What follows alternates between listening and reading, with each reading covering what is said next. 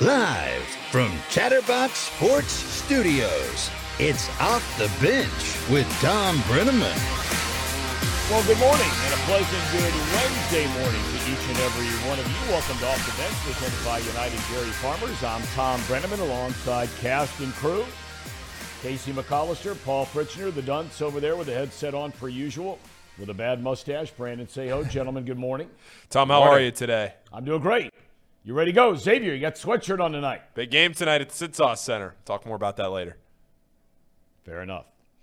We come your way Monday through Friday, 10 a.m. to noon Eastern Time. You can find us at YouTube/Chatterbox Sports. We always ask, if you wouldn't mind, please subscribe to the program. You can also find us streaming on Facebook on the Chatterbox Sports page. And please flip on the notification switch. If podcast form is more your cup of tea, we're right there. Just search Off the Bench with Thom Brennaman, and you're dialed in. Bengals back on the practice field today, preparing for round one of the National Football League playoffs. Sunday night against division rival Baltimore, kickoff at 8 o'clock. Will Lamar Jackson play?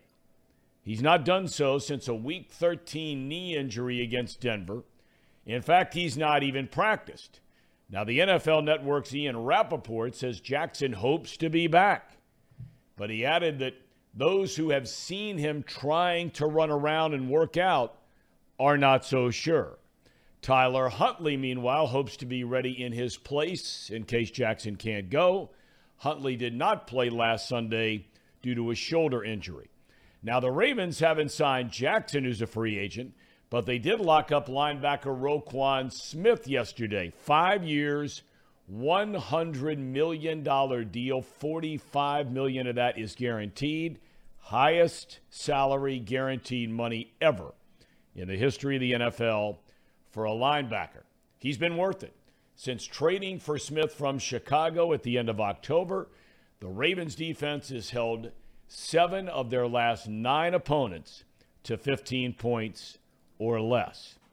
Elsewhere, Giants GM Brad Holmes said Jared Goff is their guy in 2023 and 24. After leading Detroit to a 9-8 record this season, that was after a 1-6 start, Goff is signed through the 24 season. The Washington Commanders have fired O coordinator Scott Turner yesterday after a third straight disappointing season on offense. They were 20th in the league in yards, 26th in points, and in fairness, he had 3 quarterbacks, none of whom played very well for any extended period of time, and they lost their running back, Brian Robinson Jr., for 4 weeks after a gunshot wound. College basketball, we mentioned. Xavier, ranked number 12 in the country, tips it off tonight against Creighton at the Cintas Center. UC is home as well against East Carolina. Last night, the beat goes on for Kentucky. South Carolina beat them 71-68. The Wildcats are now 10-6 on the year. They may not make the NCAA tournament. North Carolina loses at Virginia 65-58. Look out for Michigan State. It's normally their MO. They play everybody and his brother anywhere, anytime early. They get knocked around a little bit. They're starting to get it rolling. They beat number 18 Wisconsin in Madison last night. Ohio University, you always have to watch out for them. They knock off Ball State in Athens. That was an upset. Ball State was 11-3. Miami tops Buffalo 91-80, and Dayton moves to 12-5 with an 82-58 win at Fordham. Now, coming up, Wednesday is always a big interview for us today, and we have a big one today. Former Bengals star wide receiver Tim McGee. We're going to talk with him a little bit about his career, and we're also going to talk with him about the Bengals. You see him all the time, or hear him all the time, on 700 WLW after each and every Bengals game, along with Chip Ludwig. They do a nice job. You guys have listened to that show, I'm assuming, from time to time. Yep. Yeah. Anytime. Sorry. Anytime that I get through the post game with Dave Lapp and Dan Horde, I'm Wayne listening to him and Wayne Foxmiller. Yeah, he does a really good job. I really enjoy listening to him. Do you call in, Casey? No, I do not. I do not Do call you, in. Paul? No, I don't. The one thing I like about Tim McGee, he's always been a good guy, and I was covering him back in my days at Channel 5 when the Bengals went to the Super Bowl of 89-88 season. But his perspective now on the team, he pulls no punches. I mean, when they're good, he'll lay it out there. If there are things that are not so good, he'll lay that out there too.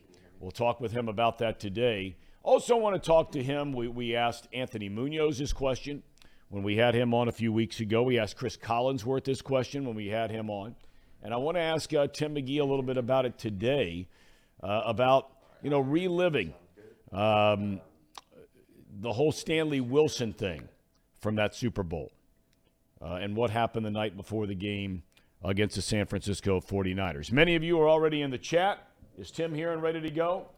He is. He is. Timothy Dwayne Hackett McGee was born in Cleveland, Ohio.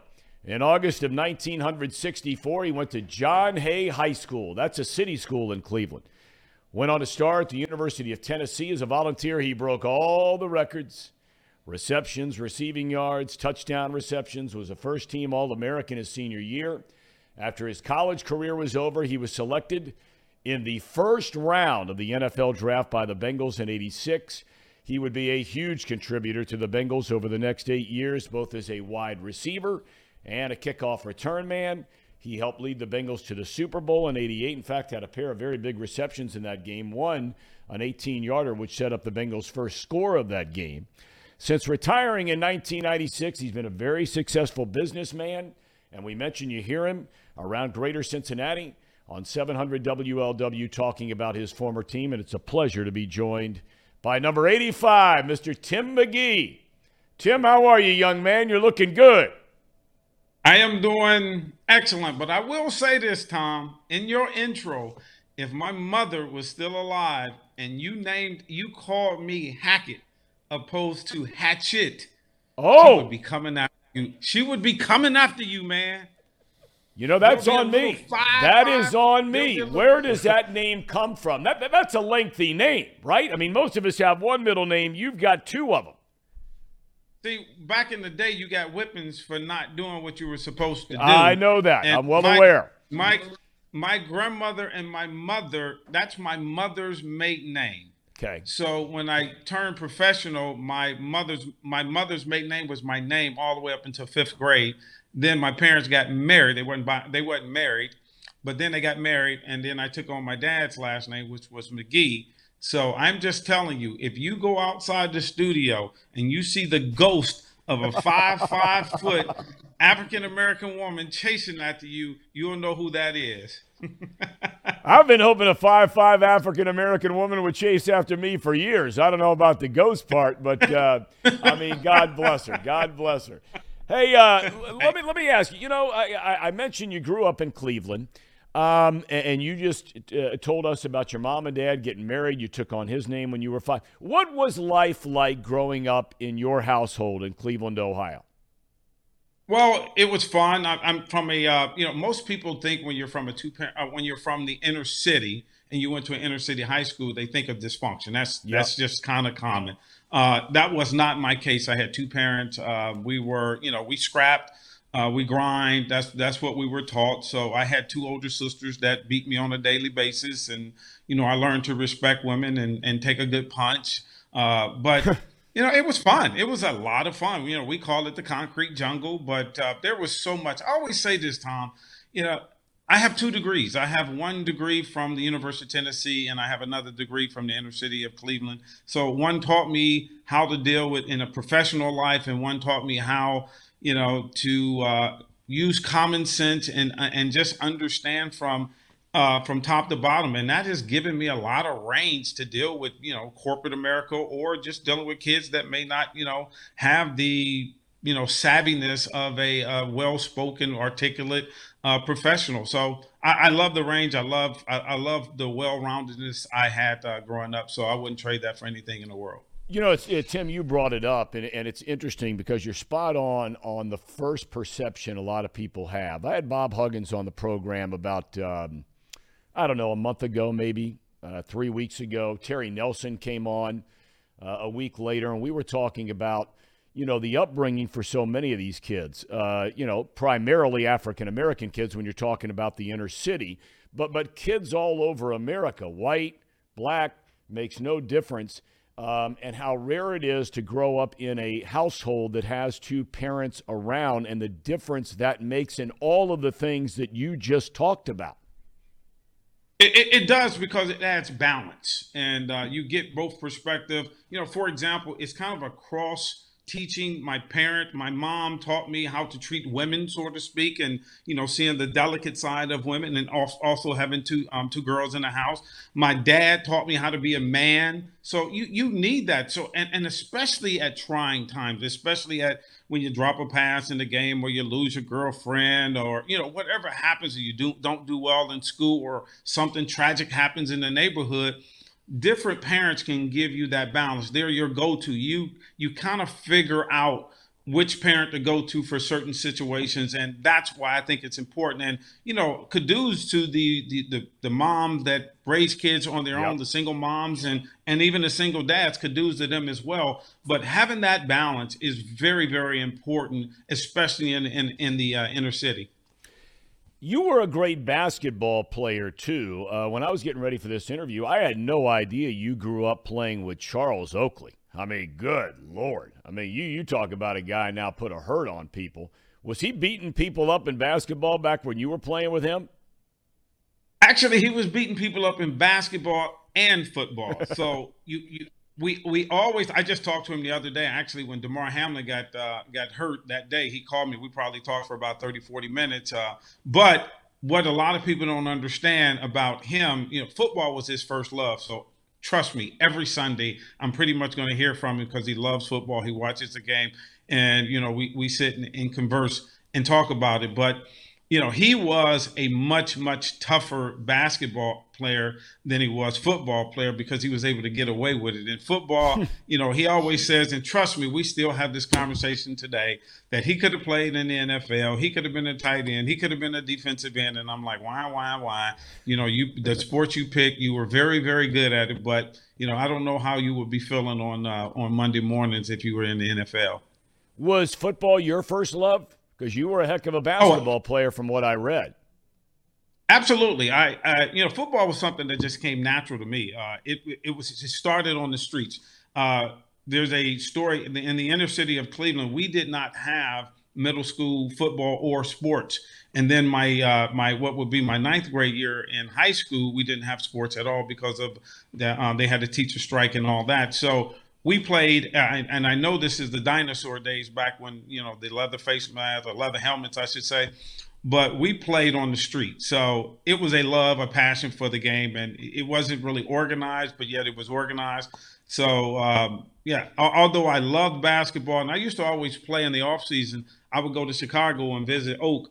And actually we called him Country because of his name. So if you hear me call him Country, that's his nickname. But I would go and play with Michael and Horace and Scotty and all them. And, it kind of gave me a very clear perspective of where I was as a basketball player. Getting your shot blocked a lot with those guys, it doesn't bode well for your self-esteem as it pertains to basketball. And I had my shot blocked a lot. But I did a lot of talking, because I knew if I got them on the football field, and that was the unfortunate. Scotty and Mike, they talk all this trash about basketball, because I'm in there, obviously their profession, but I could never get them to come play some football, so I can beat up on them a little bit too. I got you. Why Tennessee? Well, there's a very interesting story about Tennessee. Why I chose Tennessee? I didn't. My high school coach chose Tennessee. Again, I was telling you about the background. It was a hot mess. It was dysfunctional. The Cleveland Public Schools was. I went from John Adams High School, which was a very prominent inner city high school, to John Hay High School.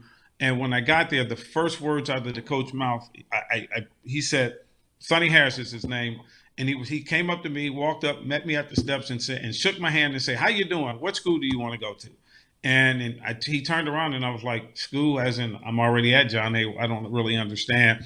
He turned back around. I'll never forget. He turned back around and said, "I think we can get you at the University of Tennessee." So it was never really outside of my mind to really go somewhere else. And I remember Coach Harris, taking me. And just to give you a funny story, well, it wasn't funny at the time. I had never been probably outside of a 5-mile radius of my home. That's just inner city living. Sure.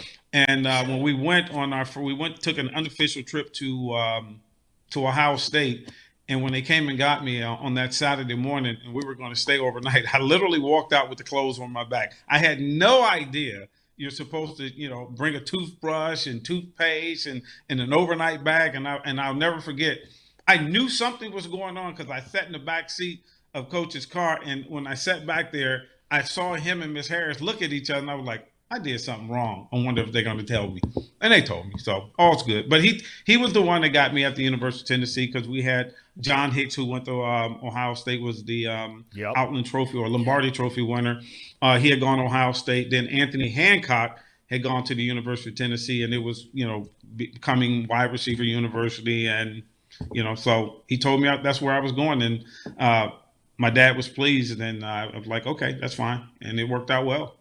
Now Ohio State is considered to be, strangely enough, wide receiver U. They got all these guys going in the NFL, and Olave and Wilson had monster years as rookies this year, and Marvin Harrison Jr. and Smith and Jigma, blah, blah, blah.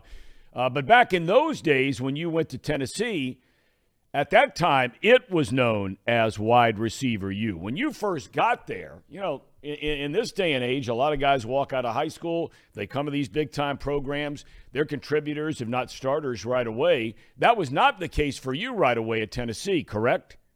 No, it wasn't. That was something we had to build. We built our program, starting with Hancock, then Willie Gault, Mike Miller, Darrell Wilson, so on and so forth. And, then I was able to insert my talents there and continue the tradition, and it's going on today.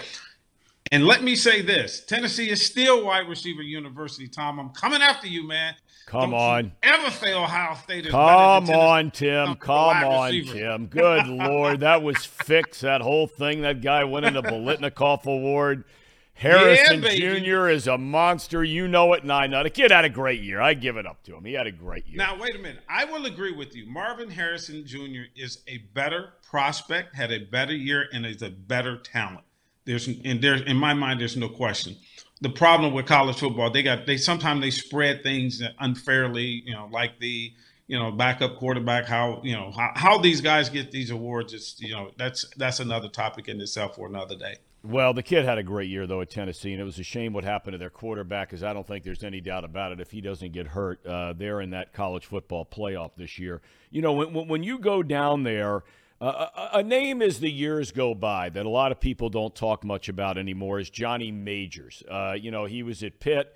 He comes to Tennessee. He had a phenomenal coaching career. For those that don't know much about him, is he any different or the same kind of guy that a lot of these guys are now, the big-name college football coaches, whoever they are? Or was there something different about him?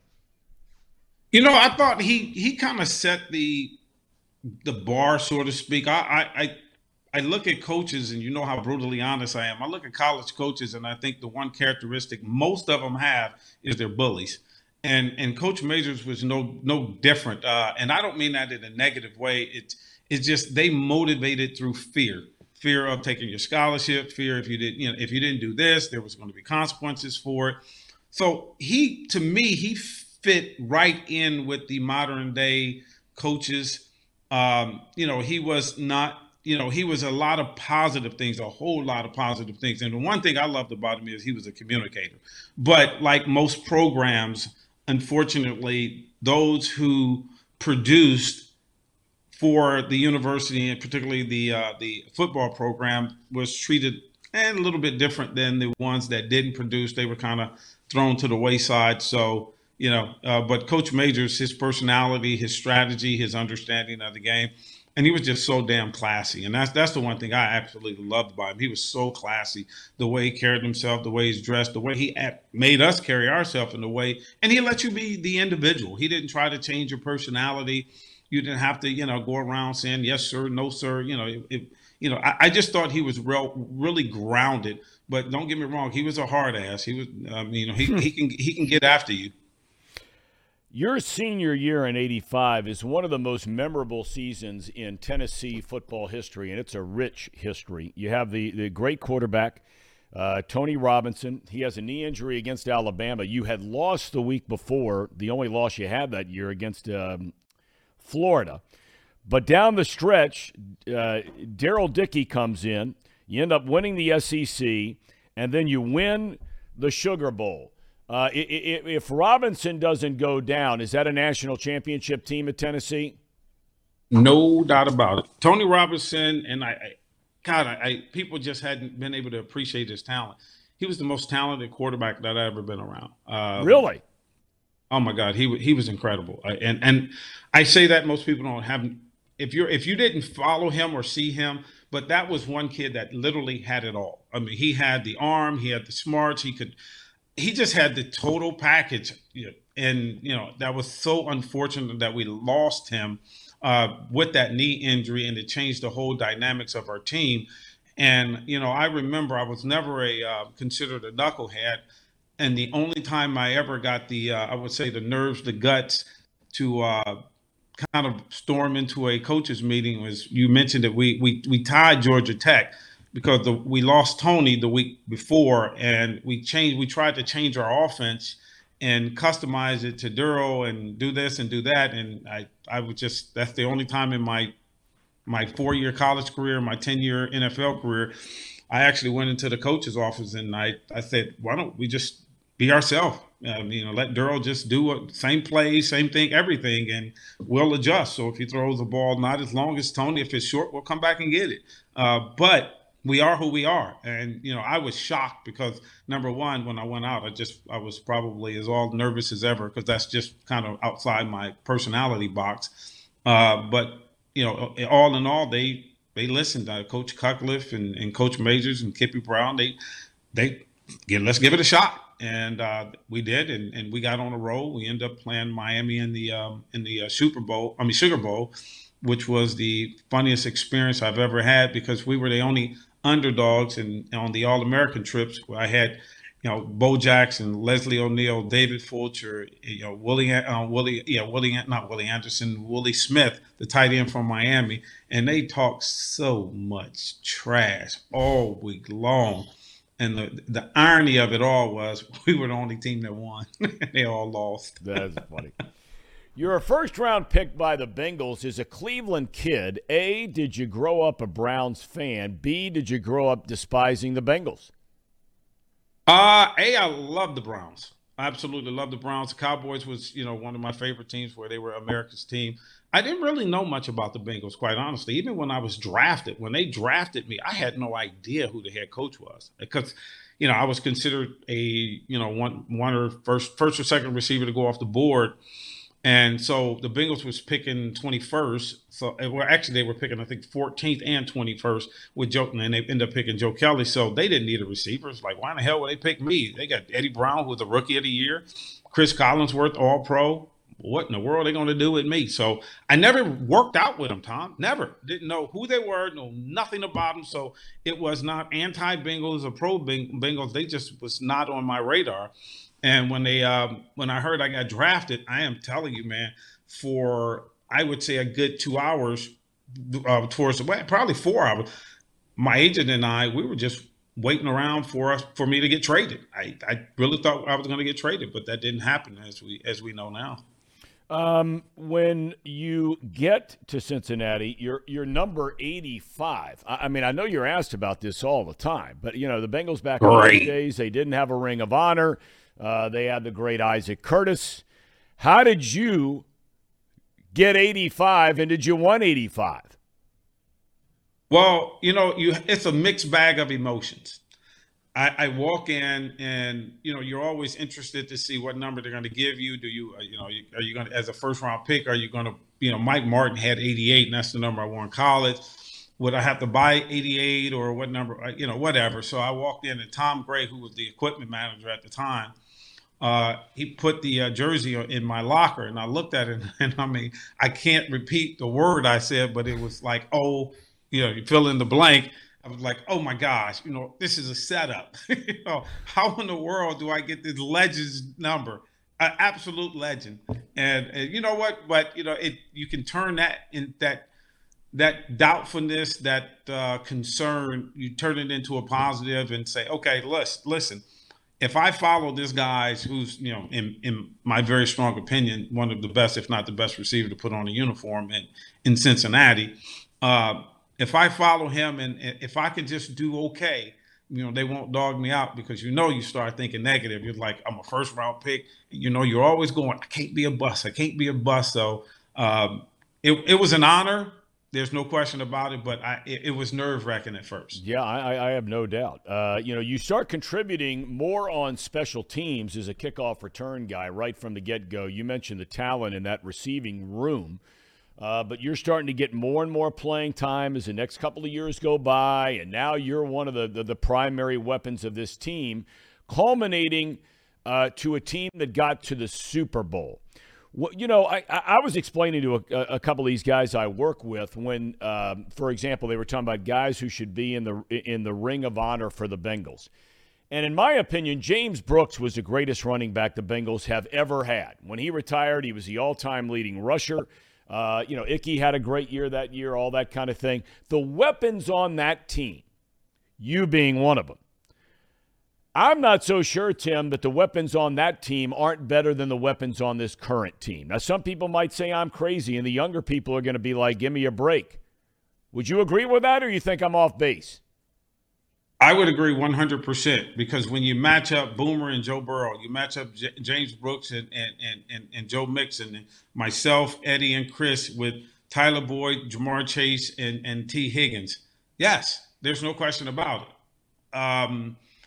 The old schools are going to go with us. The new schools are going to go with but it's good to be in that company no matter what, because it's just that LeBron, Michael Jordan debate. Obviously, it'll never be settled, but there'll be lots of talk around the dinner table about it. And I personally, I think it's an absolute honor because T. Higgins is wearing my number. Yeah. And my family has some ties to T. Higgins. He's from Knoxville, actually Alcoa, Tennessee, and they. I'm thinking of Randall Cobb, but T. Higgins has a lot of ties with my family in Knoxville, and they're close and all that. And yeah, it's when we go back, when we start thinking about that Super Bowl, that year, that run, oh man, it's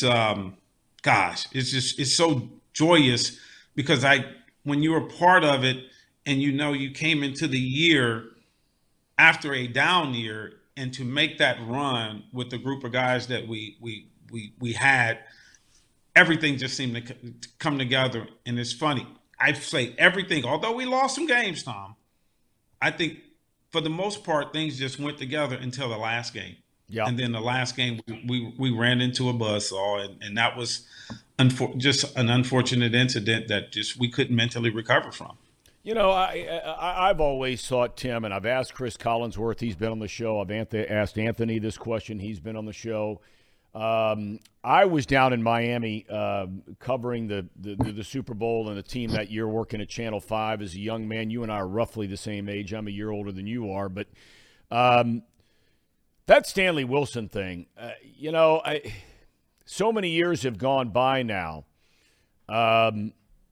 What do you remember most about that day before the game when you find out about it?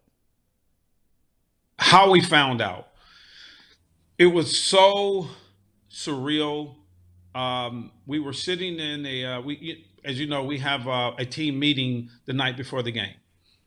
So we were going into our meeting, and we're never late on our meetings. Our meetings start on time. Matter of fact, as they all say, if you're not early, you're late. So we're sitting around, and the way it's handled for the viewers that don't know, first you go together, you come together as a team. Sam says something, and then the team breaks up offense, defense. Then you break up into your subgroups, so your wide receivers, running backs, whatever. And we were sitting around waiting, and I think the meeting started at 7:00. And while we were waiting, we're sitting around, and Eddie Brown is on my left side because obviously Eddie and I were pretty close, still are, and it gets to be like 7:01. Well, 7:01 may not mean a lot to some people, but for us, that's an eternity. And we're like, wow, we're running late. But it's the Super Bowl, something to expect. All right.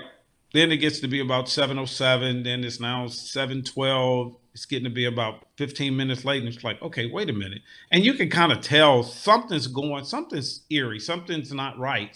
And you start taking roll call.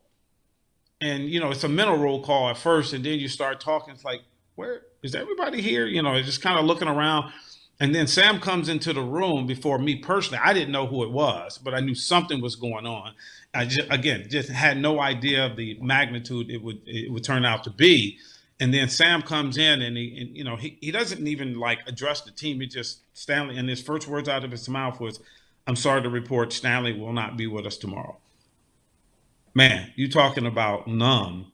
You talking about mentally numb. But the first thing you want to do, you start thinking, I remember, did he die? Did he get hurt?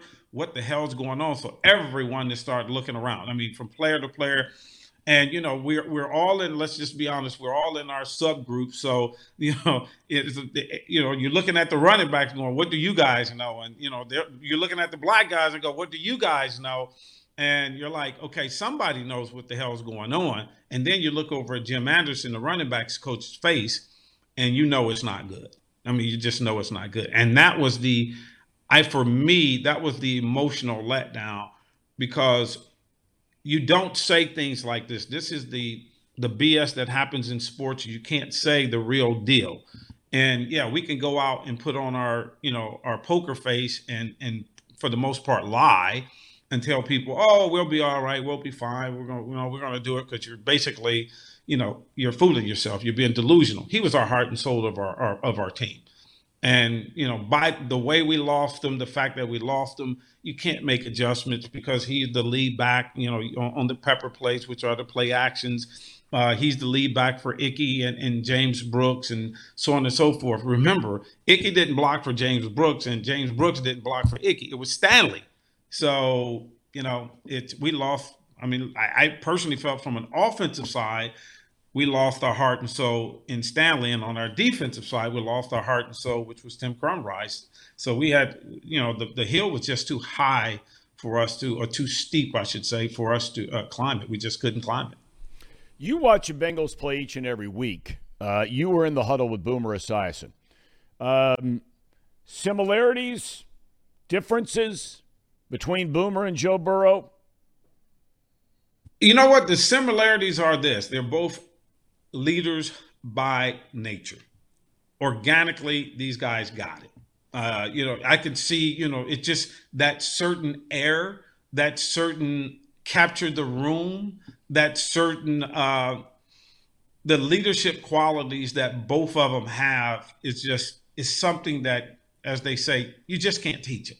And Boomer just took command, not of just the offense, not just the defense, not just the team, not just the locker room and the training room. Boomer, in my opinion, like Joe, he took control and command of the entire organization.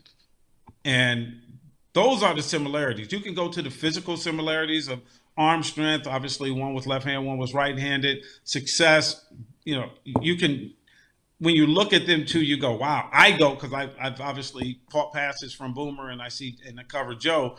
I see a guy that I see two guys that, they basically have the steering wheel, and they'll guide their teams wherever the team may go. I don't see a lot of differences, because Boomer was surrounded with talent. Joe surrounded with talent. I think they're both smart. The relationship, one things that people don't talk a lot about, the relationship and bond Boomer had with Sam and Joe has with Zach. That, to me, that added quality to me is what really makes them special. Zach Taylor is still so young. And look, when he first got here, he didn't have many good players. Now he does, and he continues. I think we're all watching him grow and evolve as a leader and being more comfortable as the head coach. Publicly, I'm sure in the locker room, he's been more than comfortable with that for a long, long time. Sam Weish is still one of the most beloved figures in the history of the Bengals. I get choked up just thinking about the guy, because I just thought he was such a beautiful human being, all the way down to his core. Didn't mean he was perfect. Nobody's perfect. We know that. But, when you look at those two guys, both offensive-minded guys, came in with that reputation. What are the similarities and differences from what you've been able to tell between those two guys? I tell you, this is going to sound really for me is really interesting. Is I know we can talk about the X's and O's. We can talk about the relationship with Joe, and we can talk about the relationship with Boomer. We can talk about how they had the type of experience. Sam had a lot of experience. Obviously, Zach didn't, and they grew. And like I said, I don't know what type of person Zach is because I haven't really been in a, let's say, intimate setting where I get to know him as a person from the heart out. Sam, I obviously know. But the most intriguing similarity to me that both has is both of them ability to gain confidence in the ownership and have the ownership follow behind them opposed to lead them. I don't know what Zach did. I don't know what Zach said during his interviewing process, but knowing Sam, how Sam would defend us to Mike and demand certain things, and Mike would actually follow Sam leads. Not all the time, but sometimes, and I'm pretty sure that happens with Zach. But whatever Zach has done to get Katie and Troy, Duke and Mike to believe in his system, that's been the key to their success, in my very strong opinion. I saw it materialize with Sam, and I saw how Sam made just little bitty adjustments, whether it was where we sat in training camp or having a stool in front of the locker. He brought Mike along. And, when you have management behind you, now you have all three phases, players, coaches, and management on the same page. That's when you start getting things flowing in the right direction, both short and long term. We're going to circle back to the current Bengals here in a minute, but I want to ask you a couple more questions about your career. And you have the big breakout year where you have the 65 receptions, you go for over 1,200 yards and score 8 touchdowns. Statistically, anyway, it was the best year of your career. When you have that kind of season, you've been surrounded by a lot of good talent. You still had a lot of good talent, but now you're starting to become more and more of the man as far as the receiver room is concerned. Chris had retired. There were a lot of things, moving parts that were starting to happen. Is there a difference between, walking in and you're the second or third guy? And, I kind of relate this a little bit from where you were when you first came in to maybe where Tyler Boyd is at times or where T. Higgins is at times since Chase has come in, and now you become the man. Is there a difference in your own mind about what it is you have to do now that you're the man? Yes, there is. And the number one thing is don't put too much pressure on yourself. Don't let the ego take over, because whatever got you there will continue you on that path. To have the understanding, for me, I had a great career. And let me tell you, I don't mean great career statistically. I came into a situation where I didn't have the pressure that I had to produce right away. And by learning the number 2 receiver, first number 3, then number 2, then number 1, that gave me a full range of understanding of the entire offense. So I knew, where the running back would be, where the tight end should be. I knew the whole dynamics of our offense. And that type of growth made me a better number 1, number 2, because you're not the number 1 receiver every single play. Only half the game was Eddie. When I was the number 3 receiver, Eddie would be the number 1 receiver. I was going into the game. But when we call Chris's number or my number, we had different understandings and responsibilities. And that's what that's the biggest adjustment. And I said this on all the media, all the media circles I was in. It's a matter of understanding when it's not your day that's going to make you a better number 1 receiver. To understand it's not your day, and that will make you a better number 2 receiver. You can look at and judge, and that's what we do. We judge statistics. I don't judge statistics because I knew I can look at my yardage, my numbers, but I could also add probably about 20% of Eddie's numbers because I was the direct cause of him getting open. But that's people look at the football and don't understand the whole dynamics of a play.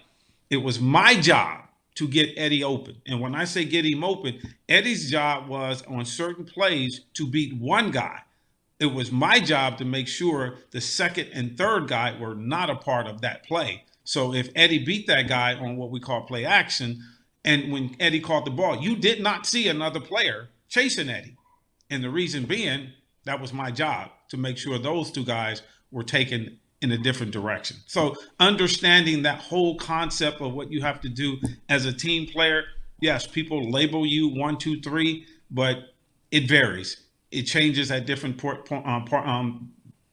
of the game. It changes in your career, and to know all three, I was blessed by doing so.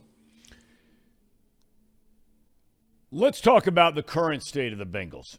They've ripped off 8 straight wins. They've been up and down, I think is fair to say, from a consistency standpoint on offense. I mean, their numbers are still really, really good, but they've had halves where they're great, halves where they're not.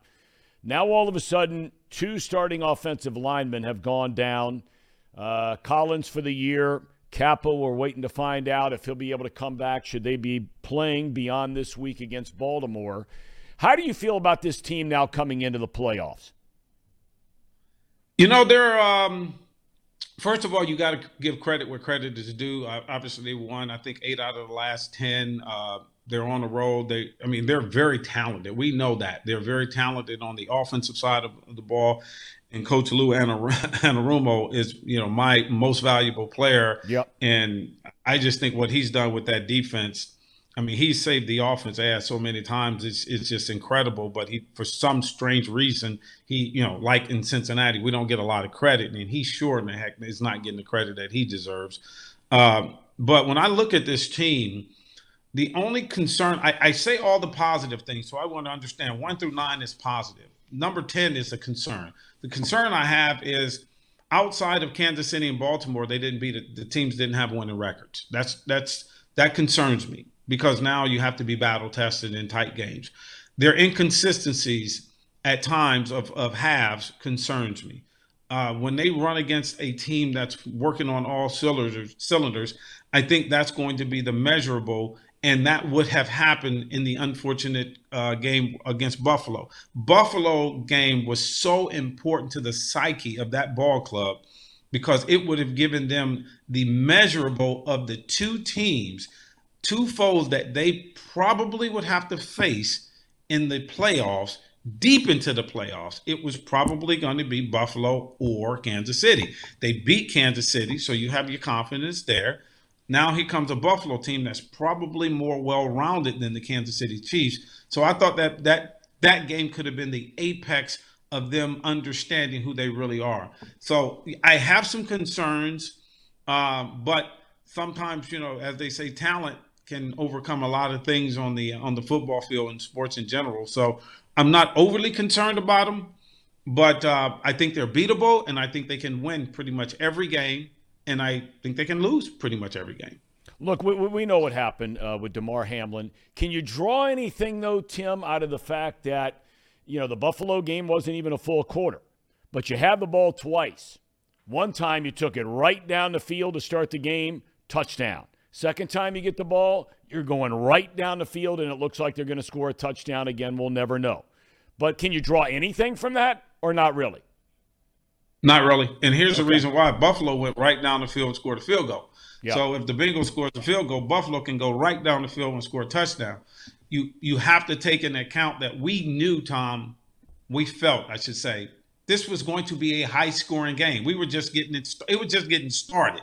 But it sure wasn't going to be like the Bengals defense had stopped Buffalo, or the Buffalo was going to stop the Bengals consequently. So I don't think you can draw any conclusions out of that game whatsoever. You didn't get to see their packages. You didn't get to see their tendencies. You didn't really play enough to really get an advantage or disadvantage. Unlike the Baltimore Ravens game, you got a lot out of the game last Sunday that could help both teams coming this Sunday. The Buffalo game, by it ending the way it ended, and it ending so prematurely, I don't think neither team got a lot out of it.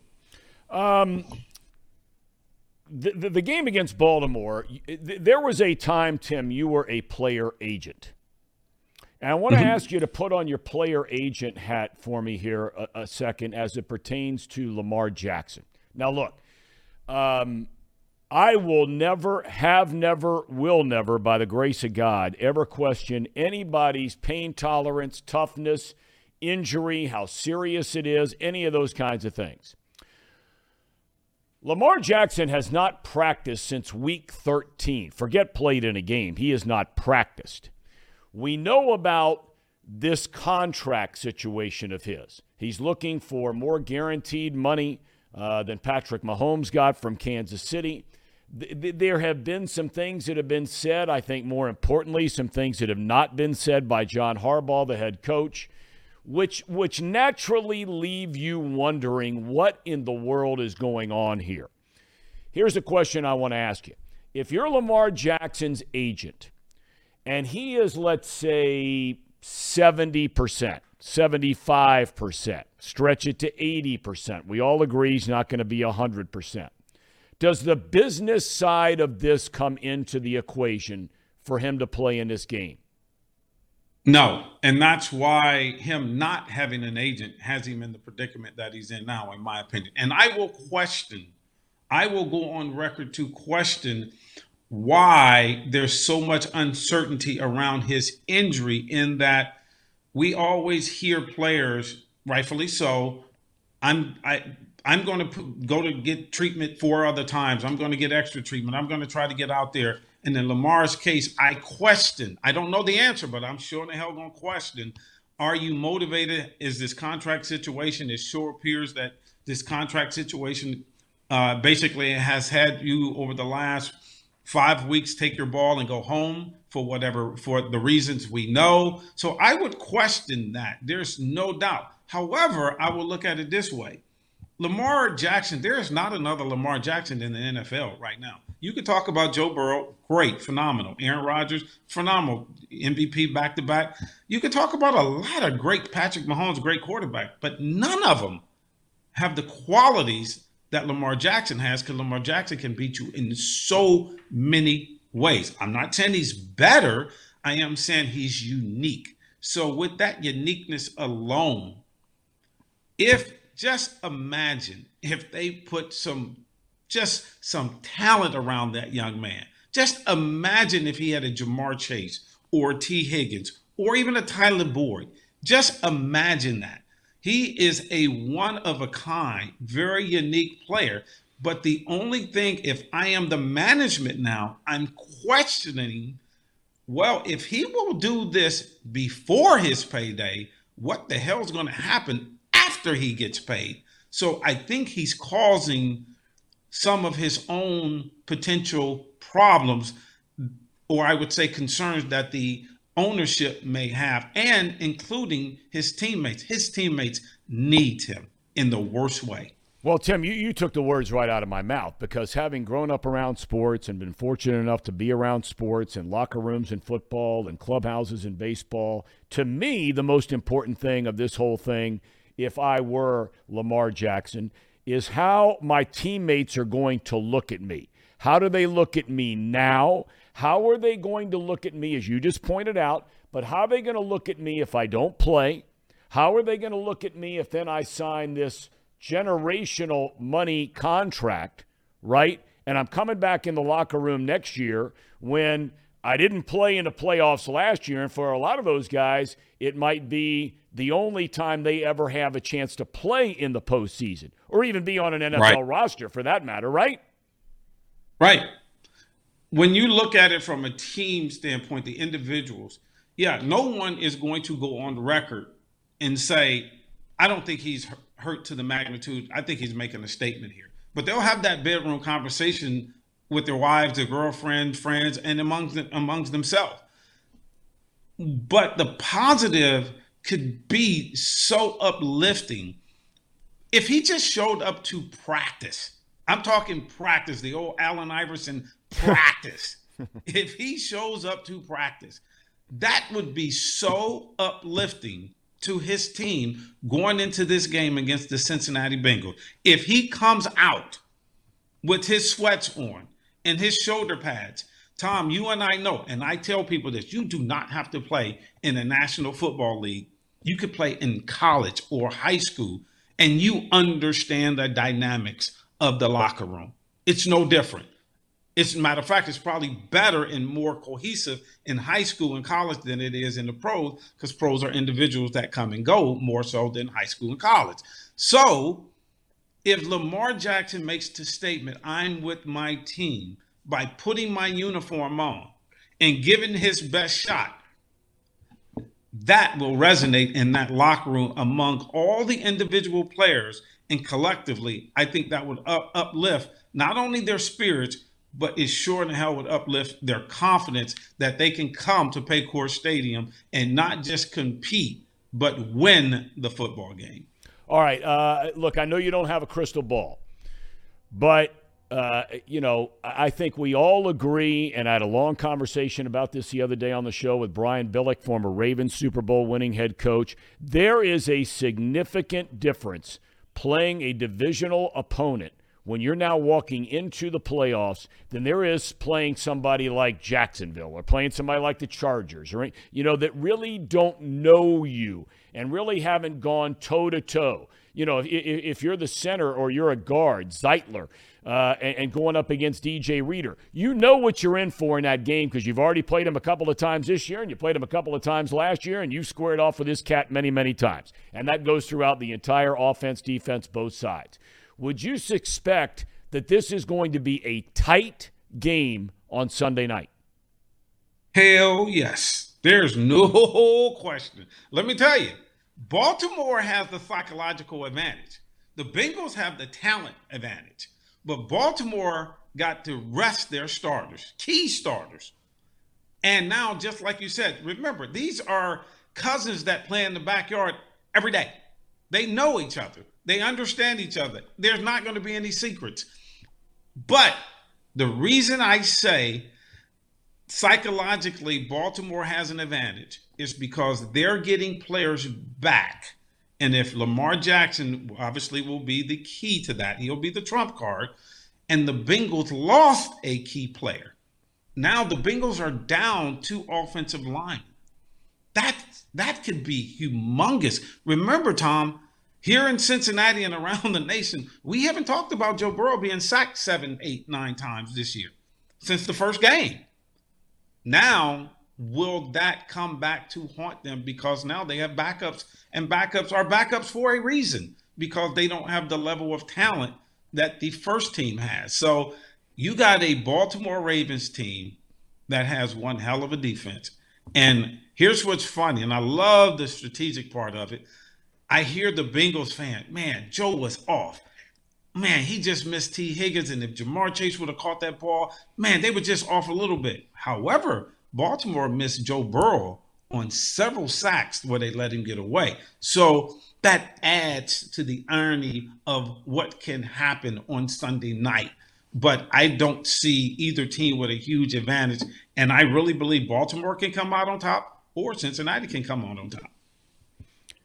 So if you're a betting man, what would you bet on? I don't know if you are a betting man. If you were a betting man, you think the Bengals being at home, Burrow, you think they win the game? Yeah, I do. I have to hedge my bet here. I go with Joe Burrow and the Bengals.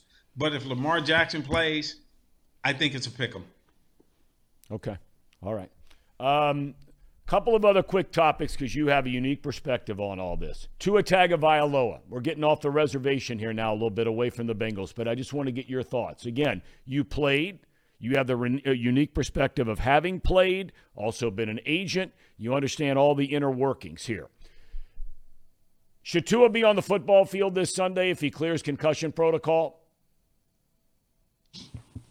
Let me add one more unfortunate part of my resume. My career ended in my 10th year in a preseason game where I was knocked out cold, spent 3 days in a hospital and 1 day in intensive care for a concussion that, unfortunately they thought was my neck. Knowing what I know, knowing and seeing DeMar Hamlin, knowing what I know, I think he should not play. And here's the reason why. The trauma his head has experienced or his brain has experienced is no different than I tried to get, the quote unquote normal person to understand. Playing football on Sunday is like being in multiple car accidents. Your head, your brain is getting jarred around, and we understand there's collateral damage in playing the game, and we totally accept that. So I'm not whining for anyone, but right now, here's what I can factually tell Tua about my personal experience. The more concussions you have, the deeper you go into a concussed state after the next one, the next one, the next one, and the next one. They get worse. They don't get better. What he's experienced this year, I don't think you need to be a medical doctor. I don't think you need to be a neurologist. I think you just need to have common sense to say, okay, Miami stinks right now with or without him. You're probably going to lose the Buffalo, and you may not want to take that into account.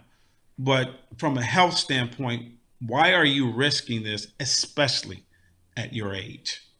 It's time to sit the young man down, let him take some tests during the offseason, and make sure he is 100% healthy, opposed to getting another hit. He will be hit on the head, Tom. He will take some hits to his head when he plays against the Buffalo Bills, if he plays. I wouldn't risk it. I don't think it's worth it. Last thing I want to ask you. You came here, you played here, you left for a year, you came back here, you talked about the injury that ended your career. What kept you in Cincinnati? My wife.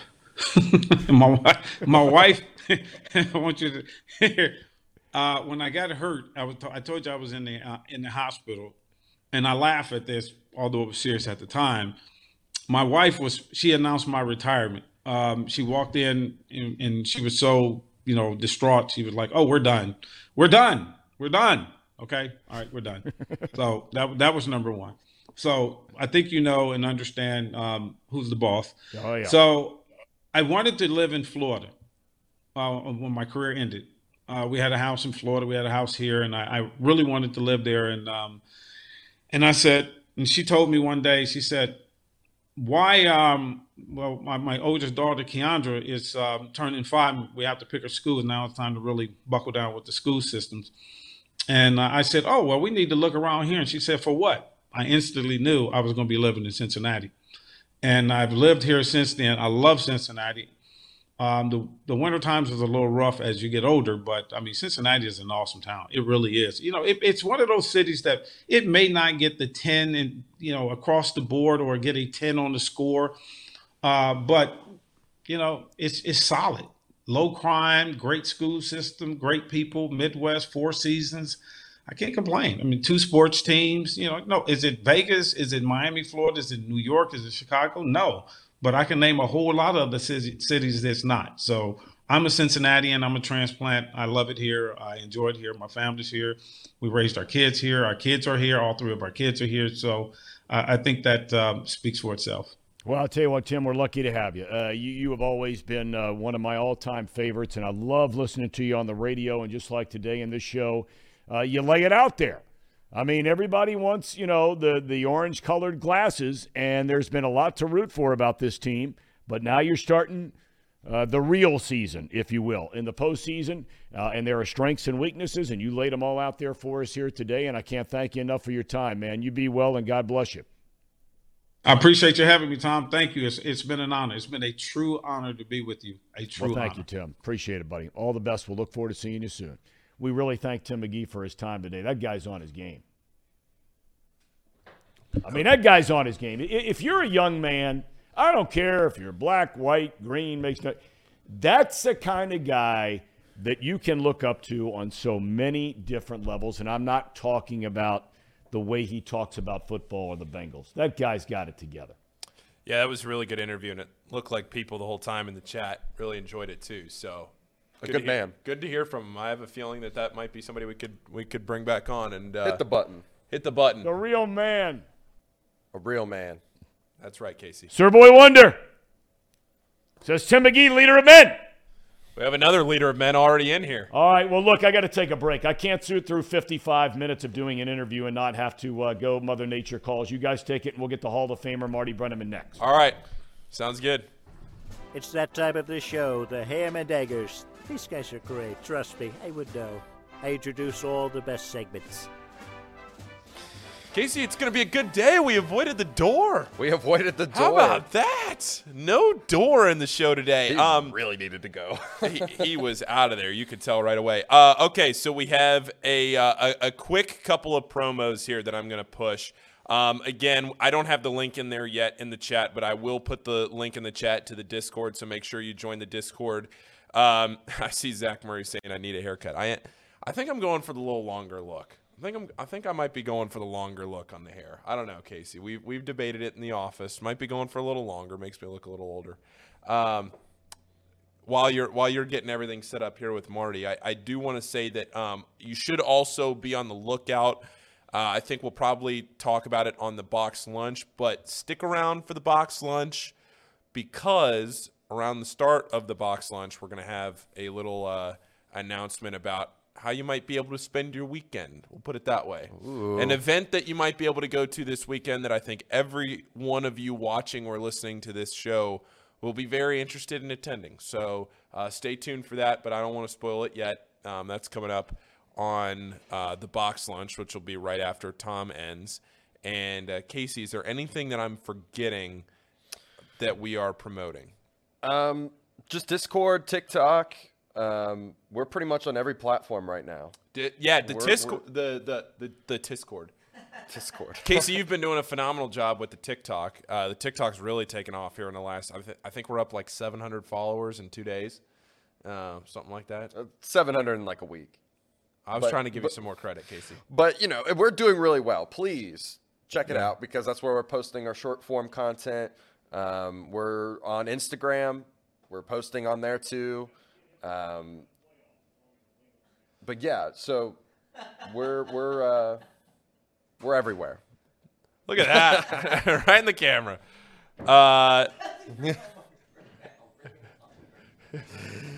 Oh man. There's Everyone just missed Marty's reaction there. It was priceless. Reaction to what? To you, Thom. Bring him on. Get Reaction? him in here. Well, what are you reacting to? Good morning, by the way. What are you reacting to? That's the most infantile thing I've ever seen. You mean wait a minute? Wait a minute, time out. If this is a big league show, you don't That's walk by debatable to start with. That's very debatable. You don't do that. You don't do that. Well, we do it every day. Can I add? There's a lot of sophomoric behavior in this studio, if you haven't noticed. Can I add something to the recently conducted interview with Tim McGee? Yes. Outstanding. Yeah. He's really a cool guy. He and I've never met, I don't think, but he is really a neat guy. Yeah, I mean, he's fab. I just remember when he came into the league, and I was working for Channel 5 back in '86, and he was a first-round pick. And, I mean, even going back then, he's always just been, exactly what you just saw. He's a young man who clearly had a good upbringing. He talked a little bit about that and his experience at the University of Tennessee. He's just got it together. And I mean, he really is able to bring such a unique perspective because, you probably heard, there was a time there, and we know he was a player. There was a time there where he was an agent. So you can get into things with him to bring a perspective that maybe a lot of people don't have. Correct. Neat guy. Really neat guy. By the way, are you going to the Bengalis game on Sunday? Big hitter like yourself. You went earlier this year, and I'm curious, are you going this week? I am not going this week, as a matter of fact. This week when they play, I will be in Goodyear, Arizona for the Reds fantasy camp. Wow. Big absence out there, Dad, is going to be Thom Browning. Because, I mean, that guy, when he showed up out there at the fantasy camp, he was the life of the party, right, in many ways? He was the life of most parties, Thom. He, I had the pleasure of being a part of that celebration of life as the Reds billed it last Friday at the ballpark, and it was something. I'm not kidding you. They had a lot of people there, fans there, and people coming from all over the country. Jim DeShays was there, and we had a chance to visit with a teammate of Tom's at Lemoyne College in upstate New York, and a guy who was his best friend in high school. And everybody had the same reaction to Thom Browning, and that is everybody loved the guy. And he will definitely be missed. When they lost Lee May, that was a big hit too. And now having lost Thom Browning, that'll be another major hit. These two guys were the life of any party they were around, and when they were together, it just made it doubly so. And a lot of people will have great thoughts about Thom Browning beginning on Saturday when these folks gather out in Goodyear for a week of baseball and fellowship and camaraderie and all the things that make that event so special. Another big event the Reds had for years and years, and once COVID hit, and then whoa, look at Millie. Millie wanted to get on TV, Tom. What's that? She wanted to get on television. Well, she's allowed. She's more than welcome. We love the puppies anytime they come on. Millie being female doesn't need the nudicles like Tracy's dog Tucker does. I'm not getting into that. I'm not getting into that. They're bringing back the Caravan. A lot of people have asked on the chat today. I even heard them talking about on the radio yesterday. They announced the stops on the Caravan, et cetera, et cetera. Are you going back out on the Caravan? Yeah, it's going to be a little bit different this time around following the pandemic and the absence of the event for a number of years. We used to go out for a week, or pretty much a week, excuse me. Now, I think they're going to have a group going out on a Monday. They're going to have a group going out on a Wednesday, and it'll be only one overnight for each of the groups that go out. But they will pretty much cover 2 days, and then they'll have a group going out on Friday. And naturally, we'll be going to all points of the compass like they've always done it. I'm going to be on the Friday bus that will go, and I just to Dayton and Columbus and points north, I guess you could say. Mm-hmm. So that's essentially what I'm going to be on, a stop with Nick Kroll and or a trip with Nick Kroll and Jamie Ramsey, Larry Herms, Jim Day, and there will be players there, both former and current. So it'll be a one-night deal covering a couple of days. We'll be back Saturday night and leave Friday morning.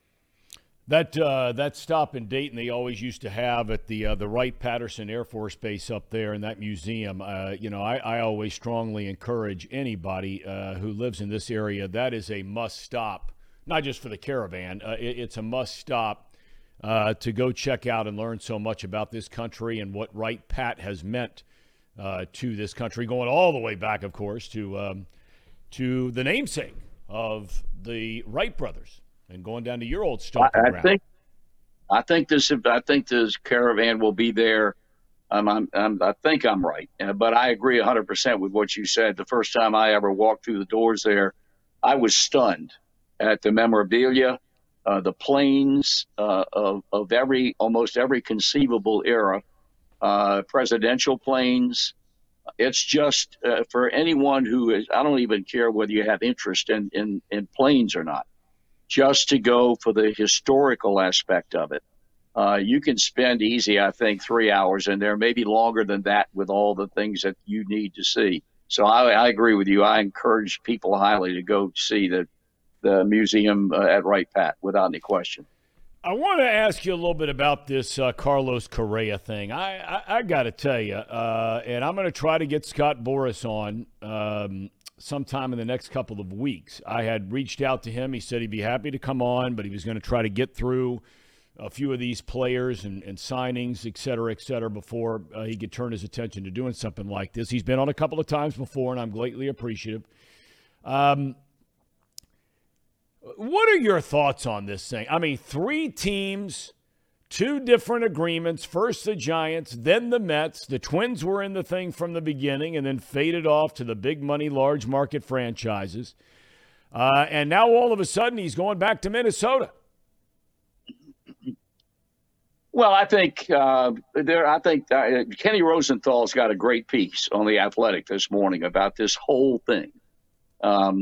And he was very good. and I think very objective in his assessment of the way this whole thing went down. It's a different era that we play in today as it pertains to free agent players, especially the big money players, and obviously Correa is one of them. There was never any mention of how many years and how much money total was going to be paid a player until the physical was done and everything was clear and the system said go. Now, I don't know who's at fault, whether it's, in this case, Scott Boras, or whether it's the ball club, or whether somebody leaks a story to an important baseball writer like a Rosenthal or a John Heyman or a Jeff Passan or somebody like that. And then the information gets out. This thing here was chaotic as far as I was concerned. The guy had a leg injury that required a plate put in it back in 2014. And I don't know that it was ever made an issue. In fact, I think nobody really knew until Correa slid into third base against whoever it was this past season. And for whatever the reason, he felt compelled to announce that he had this plate put in back in 2014. And all of a sudden now this whole thing takes on a different look. What I found interesting about this, and he points this up, that there were some clubs that had bottomless pockets that had a chance to get involved when it was clearly obvious, stop Millie, that he wasn't going to sign with the New York Mets deal was going to fall through. The LA Dodgers, first and foremost, they are in bad need of a shortstop.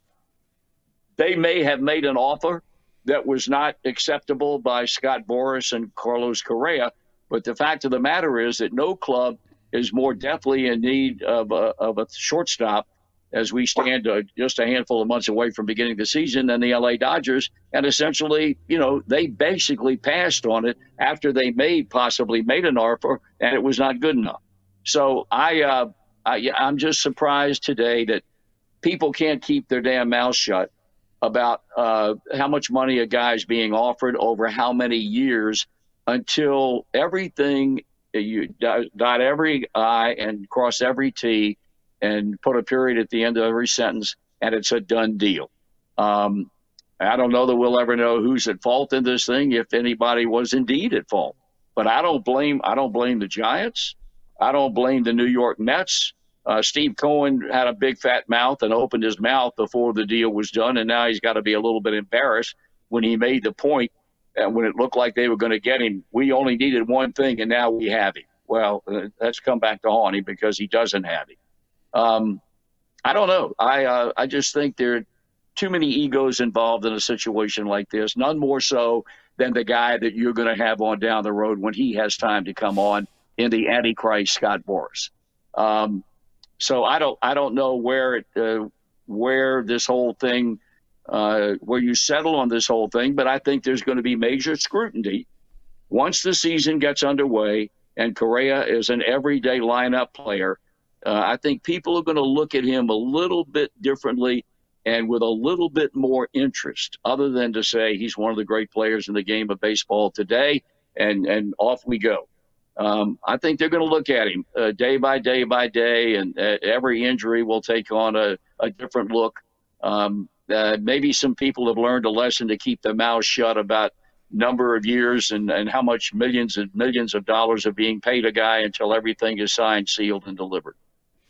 We talk so much about all of the money, and I went through the list one day, a day you weren't on the show, about how in this free agent spending frenzy during the offseason, 12 of the 14 teams that have spent the most money were all in top 10 markets of their respective countries, the caveat being, of course, Toronto up in Canada, the others here in the United States. Minnesota does not fall into that category. Now, all of a sudden, they do with this contract, shorter contract, $200 million, if you believe what you read. Does this toss to the wind the argument about the mid-market teams not being able to run with the big dogs?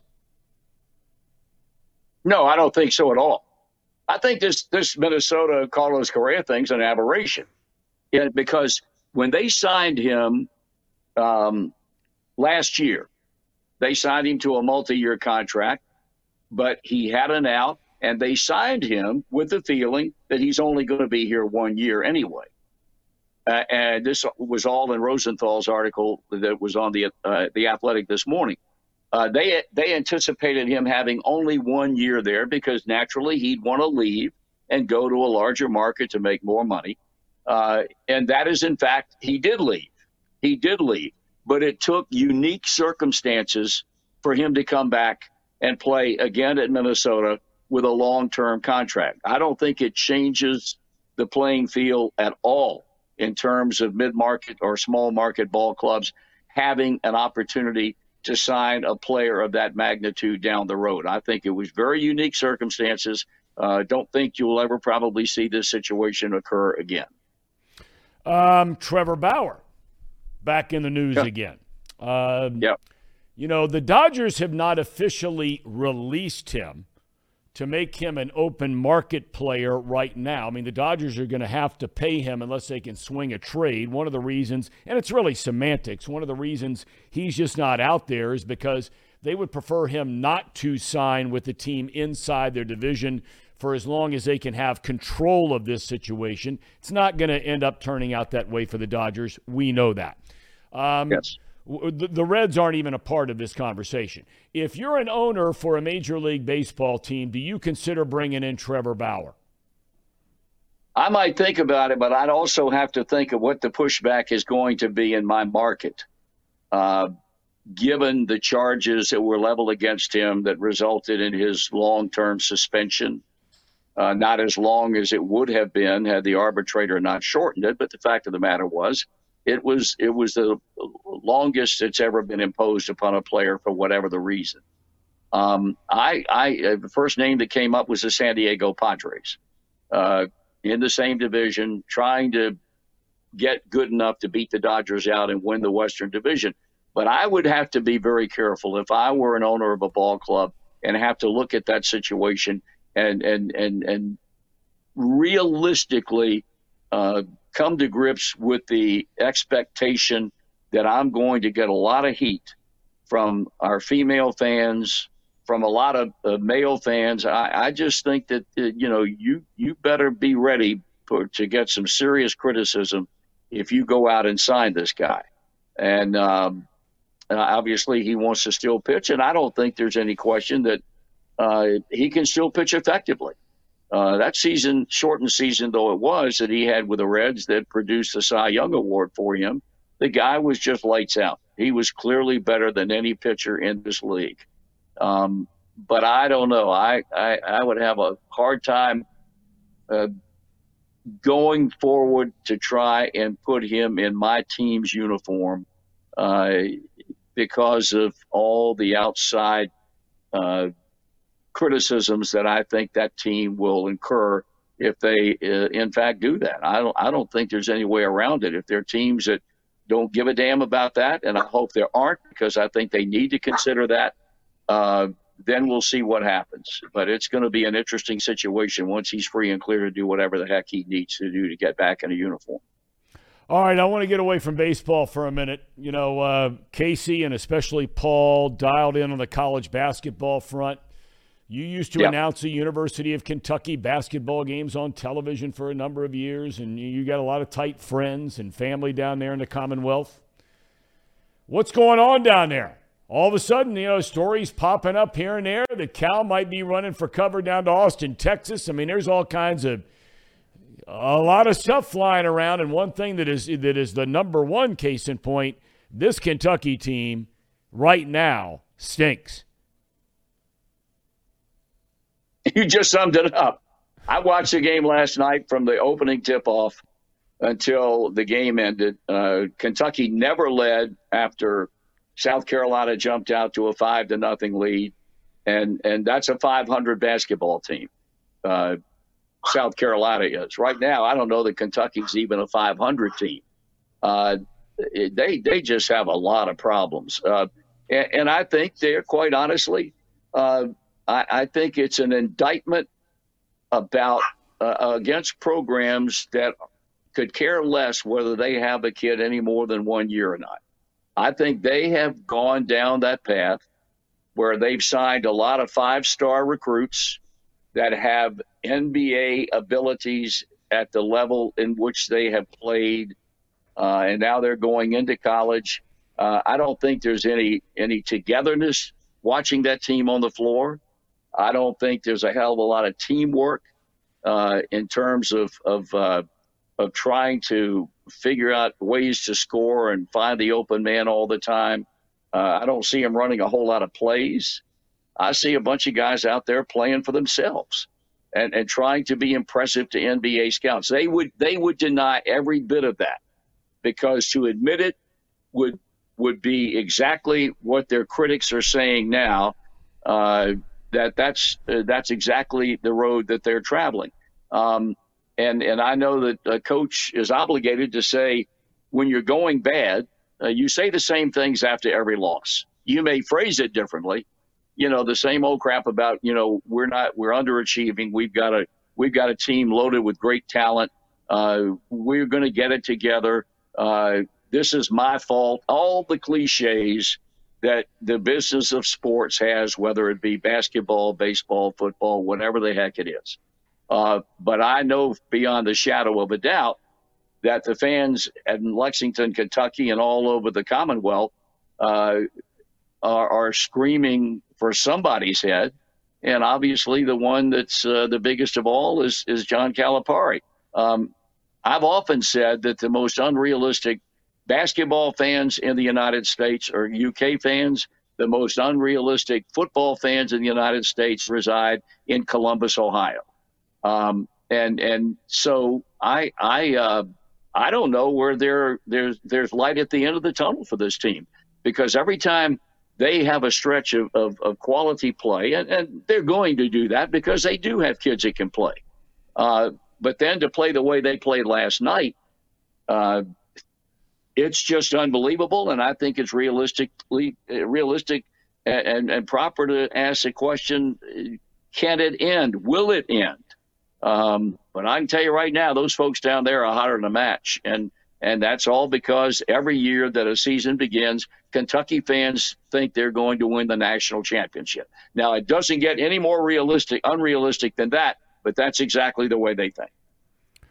Paul, you're a big college hoops guy. You want to follow up with anything with a Hall of Famer here? Yeah, Marty, I watched the entire game last night too, and I think the biggest issue with Kentucky right now is they just don't have an identity, right? They don't have anything that makes you think that they're going to turn it around, because even Oscar Tshiebwe, he fills up the stat sheet, but he's not really having a good season. If you watch him play, he's not really rebounding well. He's not really defending well either. He's not having the season coming off a National Player of the Year season. And they don't really have, you talk about the NBA talent, they only have Cason Wallace right now that jumps off the page, because Tshiebwe is not that lottery pick type NBA talent that they've had before. Cason Wallace, you could say he is, but even Severe Wheeler's playing out of position as a point guard. And everybody wants to talk about the offense. Last night there were only 57 possessions in the game, and South Carolina scored over 1.2 points per possession, which is an unbelievable number. I mean, yes. If you don't follow college basketball like that in the stats, for people listening, 1 is a pretty average number. 1.2 is like you're not defending anybody. And South Carolina dominated that game. They were up, like you said, Marty, 5-0. They were up 21-6.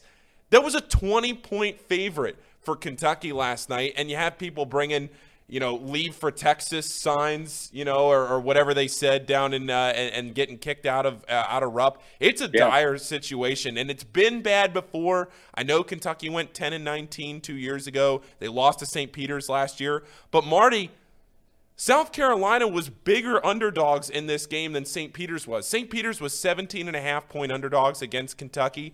South Carolina was 20-point underdogs. This was a bigger upset than St. Peter's was, and it happened at Rupp. It's unbelievable what's happening right now. I cashed. No, I don't disagree. The only thing I disagree with you on, Paul, I think Tshiebwe is going to be an outstanding professional basketball player. I mean, he can run the floor. He's a beast inside.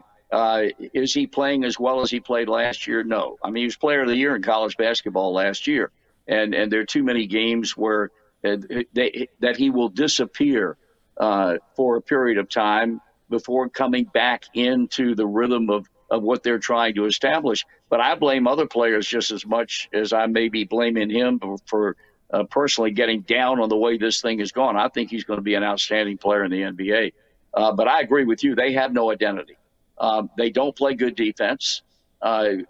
They rarely, if ever, do they apply pressure when they get down and they need to force turnovers when it gets late in the game, because I don't think they can guard anybody. I just don't know where this is all going to end. And I as I said, I'm a big fan of keeping players around. If you only keep them around for 2 years or only 3 years, I think you developed a certain cohesiveness on the court and importantly off the court that you don't get when you have kids come in and they're going to bide their time and they're going to play 1 year and then they're going to leave. If they get drafted, they're gone. I'm not a big fan of that.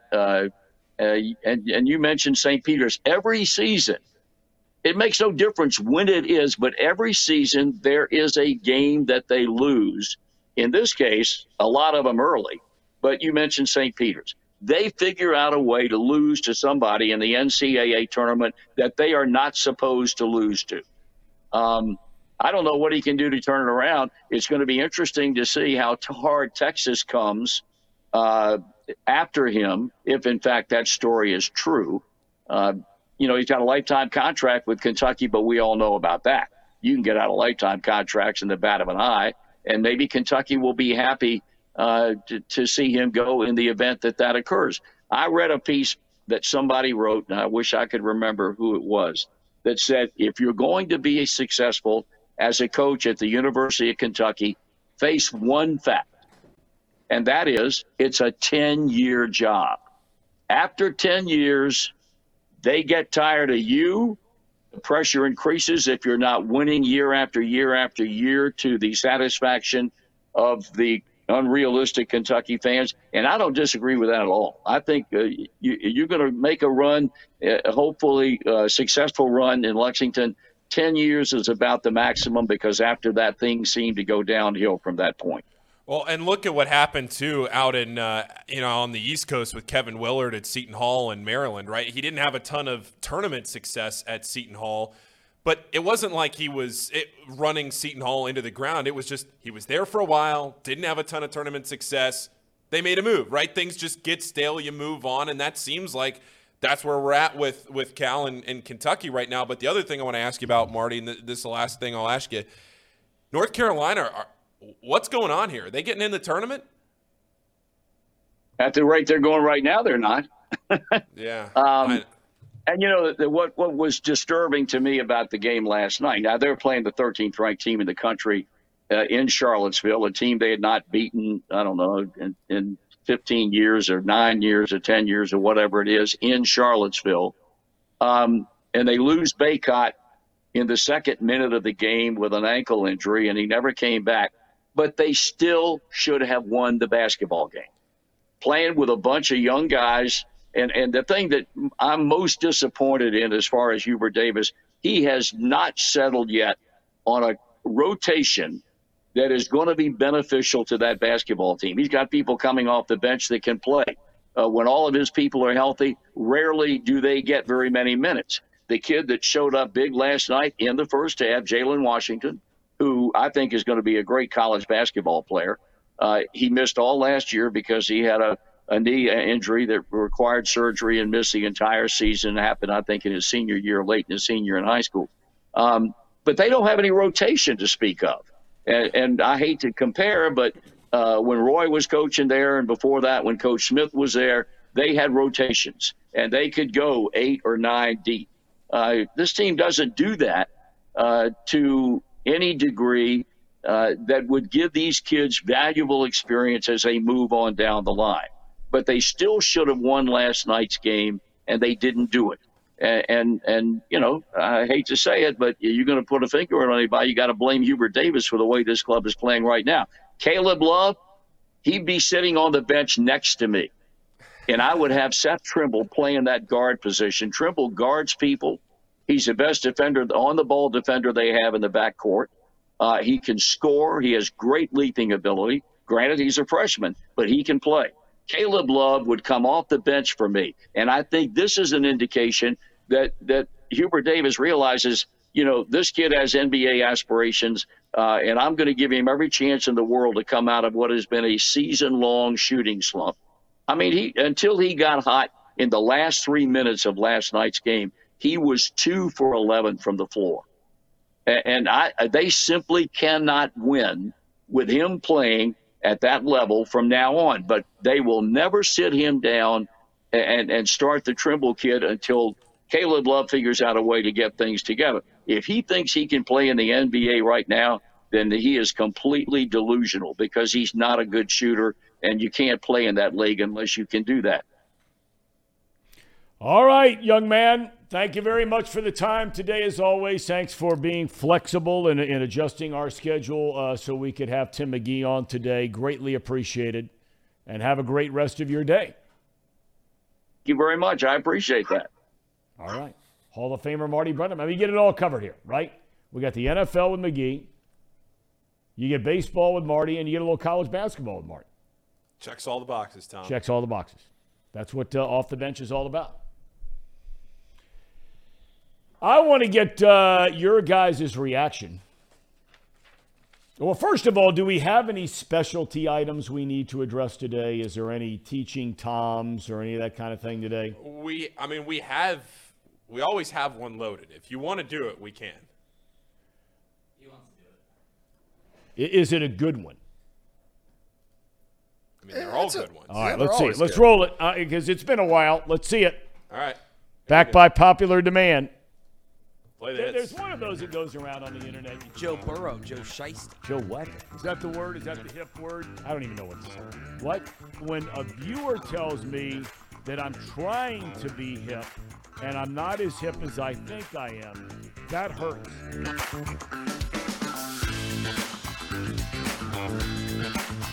Okay. All right, Tom, what do you think this means? On fleek. Fleek. Huh. On target, on cue, am I close? You're like kind of in the right direction. Okay, so how would this be used? All What right. is this? Throw up the definition here, Casey. Extremely good, attractive, or stylish. Yeah. Tom's hair is on fleek today. Really? Kind of like on point, sort of. So if my son's getting ready to go out and he has a date, I can say, man, you're on fleek. That outfit's on fleek. That's what you say. Okay. That outfit. You have to specify like hair in this kind of thing. It's got or that shirt is on fleek. It's got to have a noun tied to it. Yeah. Okay. All right. Do we have anything? Anybody in the chat have anything on fleek today? You'll get a real rise out of him if you say his eyebrows are on fleek. He'll love that one. Eyebrows? Yeah, his eyebrows. Well, what does that mean? The only thing with the older you get, among many things that start to wear you out, is when your eyebrows, for a guy my age, they start to turn the same color as your hair. And that's not brown anymore. That's when the eyebrows start turning white. And you face the dilemma of, right? If you cut them, they're falling out anyway. Nobody wants to walk around without eyebrows, right? No. Okay. So, you can get them trimmed up at the barbershop, but they're still coming in, they're gray. Or you can try to color them. They have that, you don't need it yet, Casey, where you got the mustache and beard, kind of color they have. And what the hell is the difference between that and hair color and beard color? It's just a product. They're just trying to sell you something different. What do you mean? There are designated, and I've looked into this stuff, there are designated hair color for men. So if you want to take some of the gray out, and I've done that from time to time, just get a little bit of it gray, a little bit of it out. But then there's a separate product entirely to get the gray out of a mustache or a beard. Now, what could possibly be the difference between those two products? Tom, you're talking to a guy that can't even grow a beard, so I don't know. I mean, I don't think there's much of a Why difference. am I asking you two 20-somethings? Yeah, I don't know. Maybe Why? Why maybe am I it's- wasting my time? Maybe it's more strong when you have, because your beard can be wiry. Like, I don't know if it's more thick. Tom, somebody brings up a great point about Pawnee water in the chat. They did what they say. The Pawnee H2O is on fleek. Does it make your is on flake? That's very, very good. Does it make does Pawnee make your eyebrows stay brown? I don't know about that, but I can tell you one thing. It's made right across the street in Hamilton, and I've talked about these guys. We've gotten to know them. I really like them. Two former Procter & Gamble guys, and they decided, you know what? We're moving on now, starting something a little bit different. So they started Pawnee, and they use natural limestone filtration, and a lot of the brands you're buying, all that stuff is artificial processing, okay? So they call it, because of that, the best tasting water in the world. We agree. Visit their website at Pawnee Water, that's P-A-H-H-N-I water.com, and see where you can buy the best tasting water in the world. It's great, but it doesn't turn your eyebrows brown. But Pawnee water is on fleek. It is on fleek. Clip that and send it over to the Pawnee guys. You're getting there, Tom. We're getting there with you. We're getting there. I think your son I will appreciate it. really appreciate that. I know he does. He's coming in Friday. I think you should ask your daughter about on fleek. She might appreciate that more. Sir than your Boy son Wonder does. says my station wagon is on fleek. Zachary wants to know, does Pawnee water do anything for nudicles pain?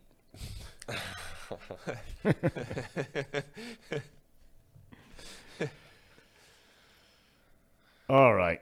Well, it's now just going straight in the tank, all the comments. Thoughts? I'm going to start with you, Casey. I'm going to go back to the Tim McGee interview. Okay. He said this thing is going to be a knockdown, drag-out game, as you would expect. Division opponents, third time they've met this year. This will be the rubber game.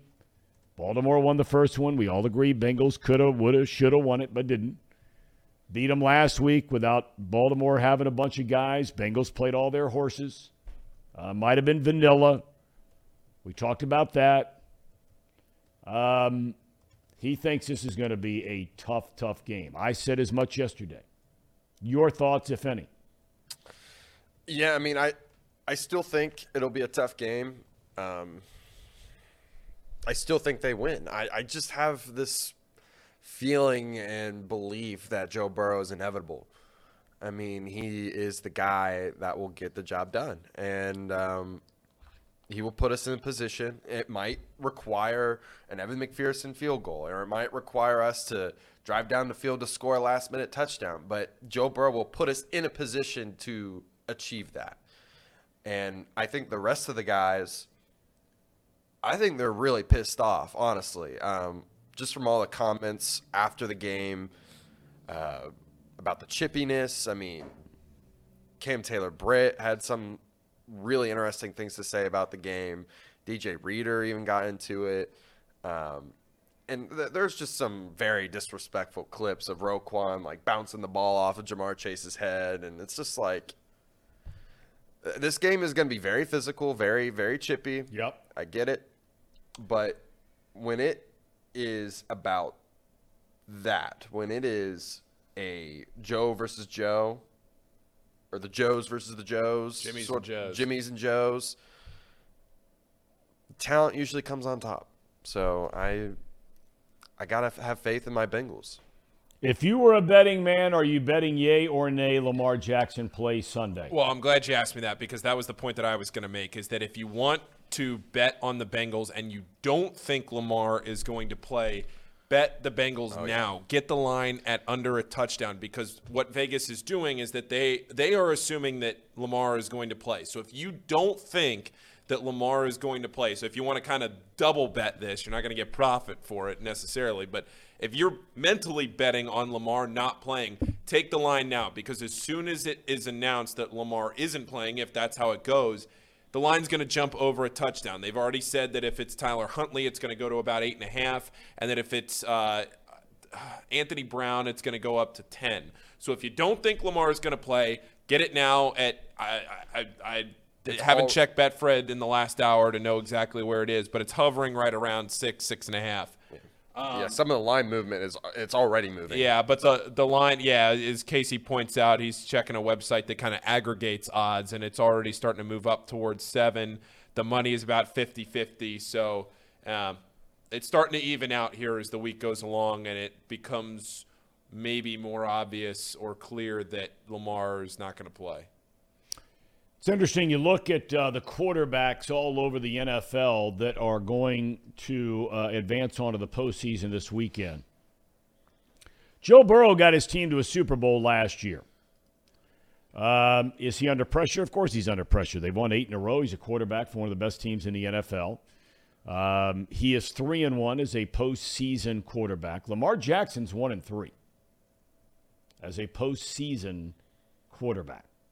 And the one game was a miracle when he went off. I remember him getting interviewed on the field. It was one of the greatest interviews I've ever seen with somebody. Can't remember who it was they beat a couple of years ago, and he was running all over the place. The year he won the I think it was the year he won the MVP.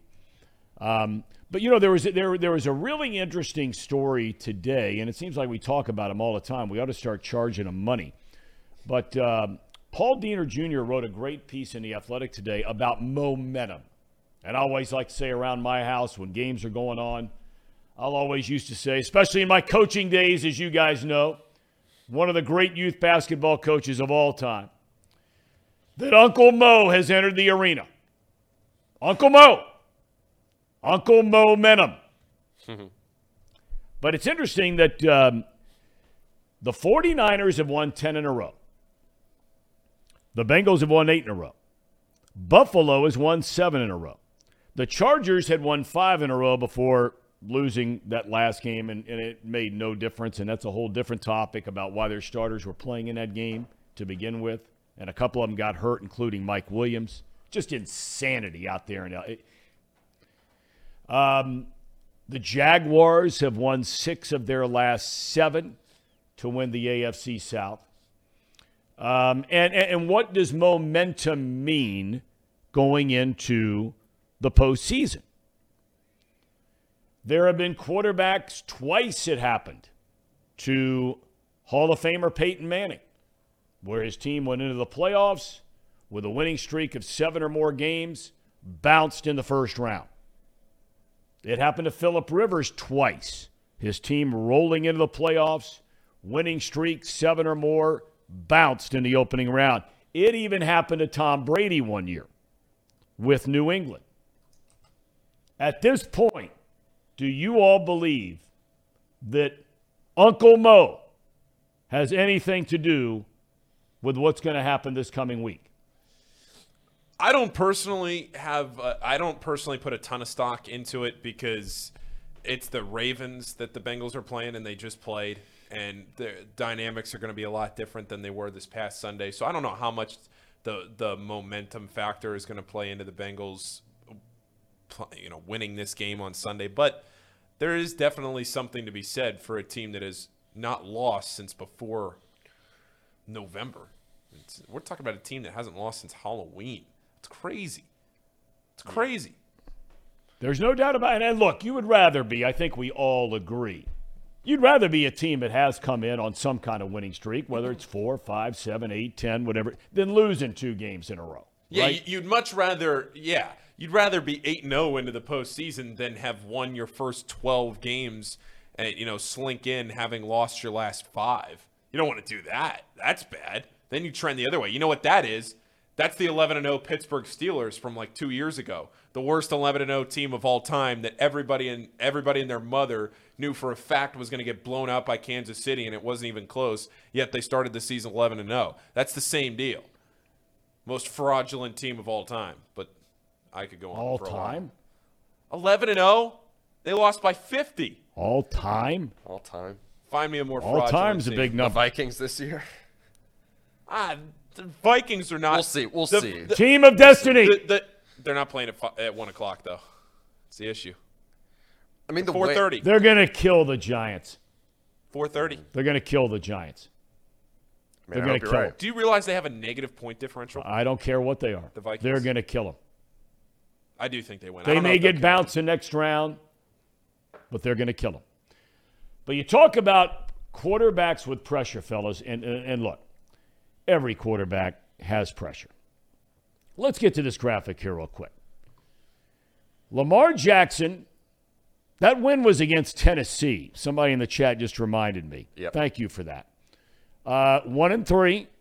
You see what his team has averaged compared to Joe at 3-1, what they've averaged. That is not a big number, 23. No. If you average 23 this year in the playoffs with the teams that they're going to have to play, you are bounced in the second or third round. It's got to be better than 23 because you're not going to hold Buffalo or Kansas City to less than 23. See the completion percentage? That's not Jackson's game. The touchdown to interception ratio and the passer rating, staggering. Jackson has, however, the note at the bottom, in his 3 head-to-head matchups against Burrow. And look, let's be fair about this a second now, okay? One was this year when the Bengals were still trying to kind of right the ship with the offensive line, all that kind of thing. One was his rookie season. When the Bengals stunk. I mean, they were terrible. So a little bit misleading. The quarterback, however, that I think has the most pressure on him, the 2 guys at the top of the list. You can't say Mahomes. He's already won a Super Bowl. He's been to a couple of Super Bowls. Yes, there's pressure. They're the number 1 seed. But in my opinion, the 2 quarterbacks who, when they put their head on the pillow at night, they have got to be feeling major heat. Number 1 for me by far and away is Dak Prescott. Oh, 100%. The expectation level of the Cowboys every year, and it gets so tired. It gets so tired. But the bottom line is, and I don't know how much stock you put in that game last week against the Commanders, maybe nothing, but he was awful. There are games where he looks like the best quarterback that ever lived. But now all of a sudden, they're going down there against Brady and the Bucs. They've been like this, both Brady and the Bucs. Dak Prescott has got to win that game Sunday. Has to. Yeah. Has to win. If he wants any – I mean, there's so much pressure on him. He reminds me of Andy Dalton a little bit, where there was like just this lingering playoff issue. He was a decent quarterback, and I think Dak Prescott is more talented than Andy Dalton. But I think we all agree, if you don't even win a playoff game, I mean, you're nothing in this league. Not for long. Not for long. And Jerry Glanville, not for long. Not for long. Yeah, I mean, Used to love that guy. and the fact that it's Tom Brady, and I don't think he's ever beaten Tom Brady. Brady has Tampa. never lost to the Dallas Cowboys. Really? I didn't know that Never stat. That's lost to a the great stat. Dallas Cowboys. Just in Tampa or in general? His whole Period. career? Yeah, that's tough. Period. Chalk it up, baby. Another long off season for Big Jerry and the boys. You know, you wonder, would Mike McCarthy survive that deal? No. He already won. Jerry came out, said we have all the confidence in him yesterday. Oh, that means he's got no confidence in him. Jerry says we believe. When you have to make a statement before the playoffs that says I have confidence Well, that's in you. Dallas. There is nowhere in all the years I did the NFL, you know, we would get sent working for Fox. I still get it now. Why? I don't know. I'm off the payroll. But we used to get this document sent every day, which was every article written about every single team in the NFL on a daily basis. So it's this mass document. If you've got the Cowboys against the Bengals, you know, you'd really just kind of pay attention to that. Nobody has time to read every single one of these. But cities like Cincinnati, you would get, and this is before The Athletic came about, which adds another whole layer of articles that are going to be in this document. But back when it was just local newspapers or maybe a website of some kind, you know, the Bengals might have 3 articles in there. So like their amount where you could click on the 3 articles was like this. Every day with the Cowboys and the Giants, right? were like this. I've never seen anything like it. The coverage of the Cowboys in Dallas. The head coach has his own radio show. The owner has his own radio show. The quarterback has his own radio show. I mean, it's insane, the coverage of the Dallas Cowboys. Forget nationally, just locally in Dallas-Fort Worth. There's a lot of heat down there. A lot of cooks in the kitchen, too. They haven't been to the Super Bowl since they won it with Aikman the second time, or with Aikman and Barry Switzer as a head coach. Sure no, Romo never Right? made it. Romo never made it. Yeah. And you think about all of the pub that they get. You know, Dak hasn't even came close. No, right? not even close. No. I mean, the furthest he's gone is divisional, and that was when they were the first round as a rookie, right? Yep, not even close. The other quarterback who has unbelievable pressure is Josh Allen. You say whatever you want about not getting the ball back. I think we all agree it would have been nice to see if Buffalo in that overtime loss last year to Kansas City in the playoffs could have gotten a chance with the football. Those rules have been changed now for the playoffs this year. That won't happen again. What are they this year? Well, each team's going to have a chance to have the ball. Okay. It won't end on the first team getting the ball, scoring a touchdown, game over. Okay. That won't happen. I wish they'd apply that in the regular season. But at any rate, Buffalo for 2 years has been picked as the team, with Allen getting so much of the preseason hype for the MVP, all that kind of thing. Allen won the head-to-head matchup this year against Kansas City. That was in like the one of the first 2 or 3 games of the year. So, I mean, that's a lifetime ago. Yep. Irrelevant. Just like the Bengals win over Kansas City at this point this year, irrelevant. Makes no difference because next time you got to play them, if you play them again, you got to play them and beat them again as they did last year in Kansas City. But Allen, guys got to deliver the goods, man. They have put together a powerhouse team up there in Buffalo on both sides of the ball. He can't be getting sloppy with the football. He's thrown 13 picks, fumbled 13 times, lost 5 of them. Playoffs, fellas, winning quarterbacks in the postseason, that can't happen. I mean, look no further than those numbers we just had for Lamar. We didn't even put up fumbles lost, and I bet the ranch he lost a few of those. He did. Right? Yeah. 2 touchdowns, 5 picks, 1 and 3. Burrow 5 and 2, 3 and 1. What do you think's going to happen if Lamar doesn't play? How do you think the whole Ravens situation is going to play out? I think the Bengals are. Oh, you mean at the end of the year?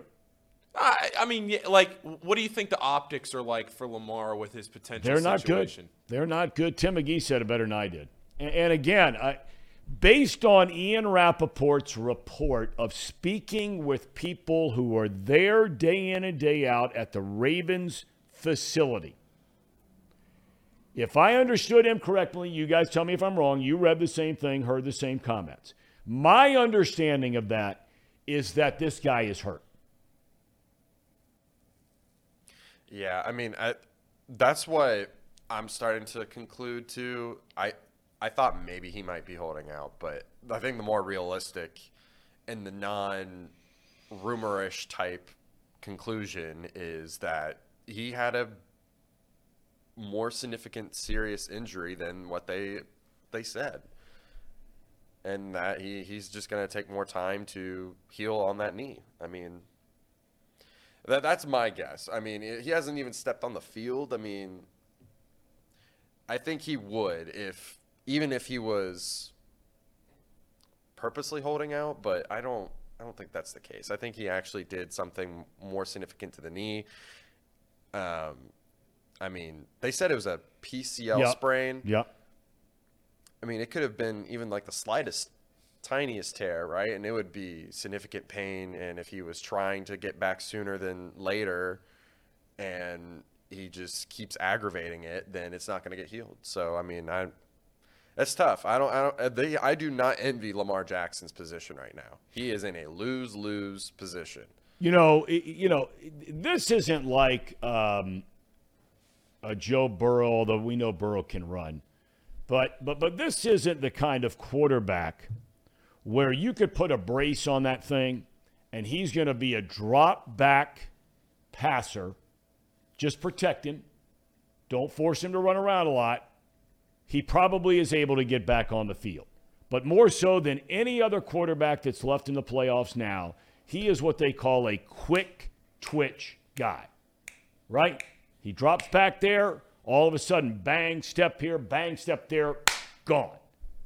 50-yard touchdown run.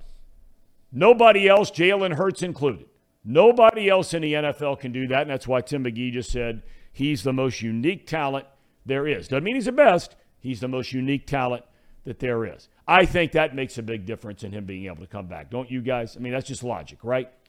Yeah, I agree.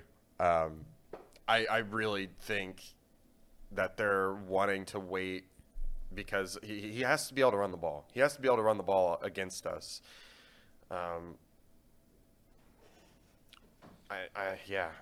There's something going on here, man. There's something going on.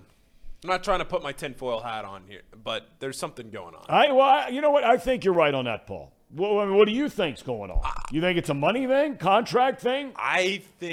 Do I think he can play? No. I think he probably – it's just so tough for me as somebody that loves sports and watches sports and wants to be a competitor and wants to go be out there on a field. Like if I was in a position that he would want to go out there and be on the field with my team and try to win in the postseason. You just never know. I go back how many times, I just can't say this example enough. How many times back in 2011 did we have to hear about the Oklahoma City Thunder with Kevin Durant and James Harden and Russell Westbrook on that team and how that team was going to play the Miami Heat in the postseason for the next decade, and that was the future of the NBA. The Thunder never even sniffed it again.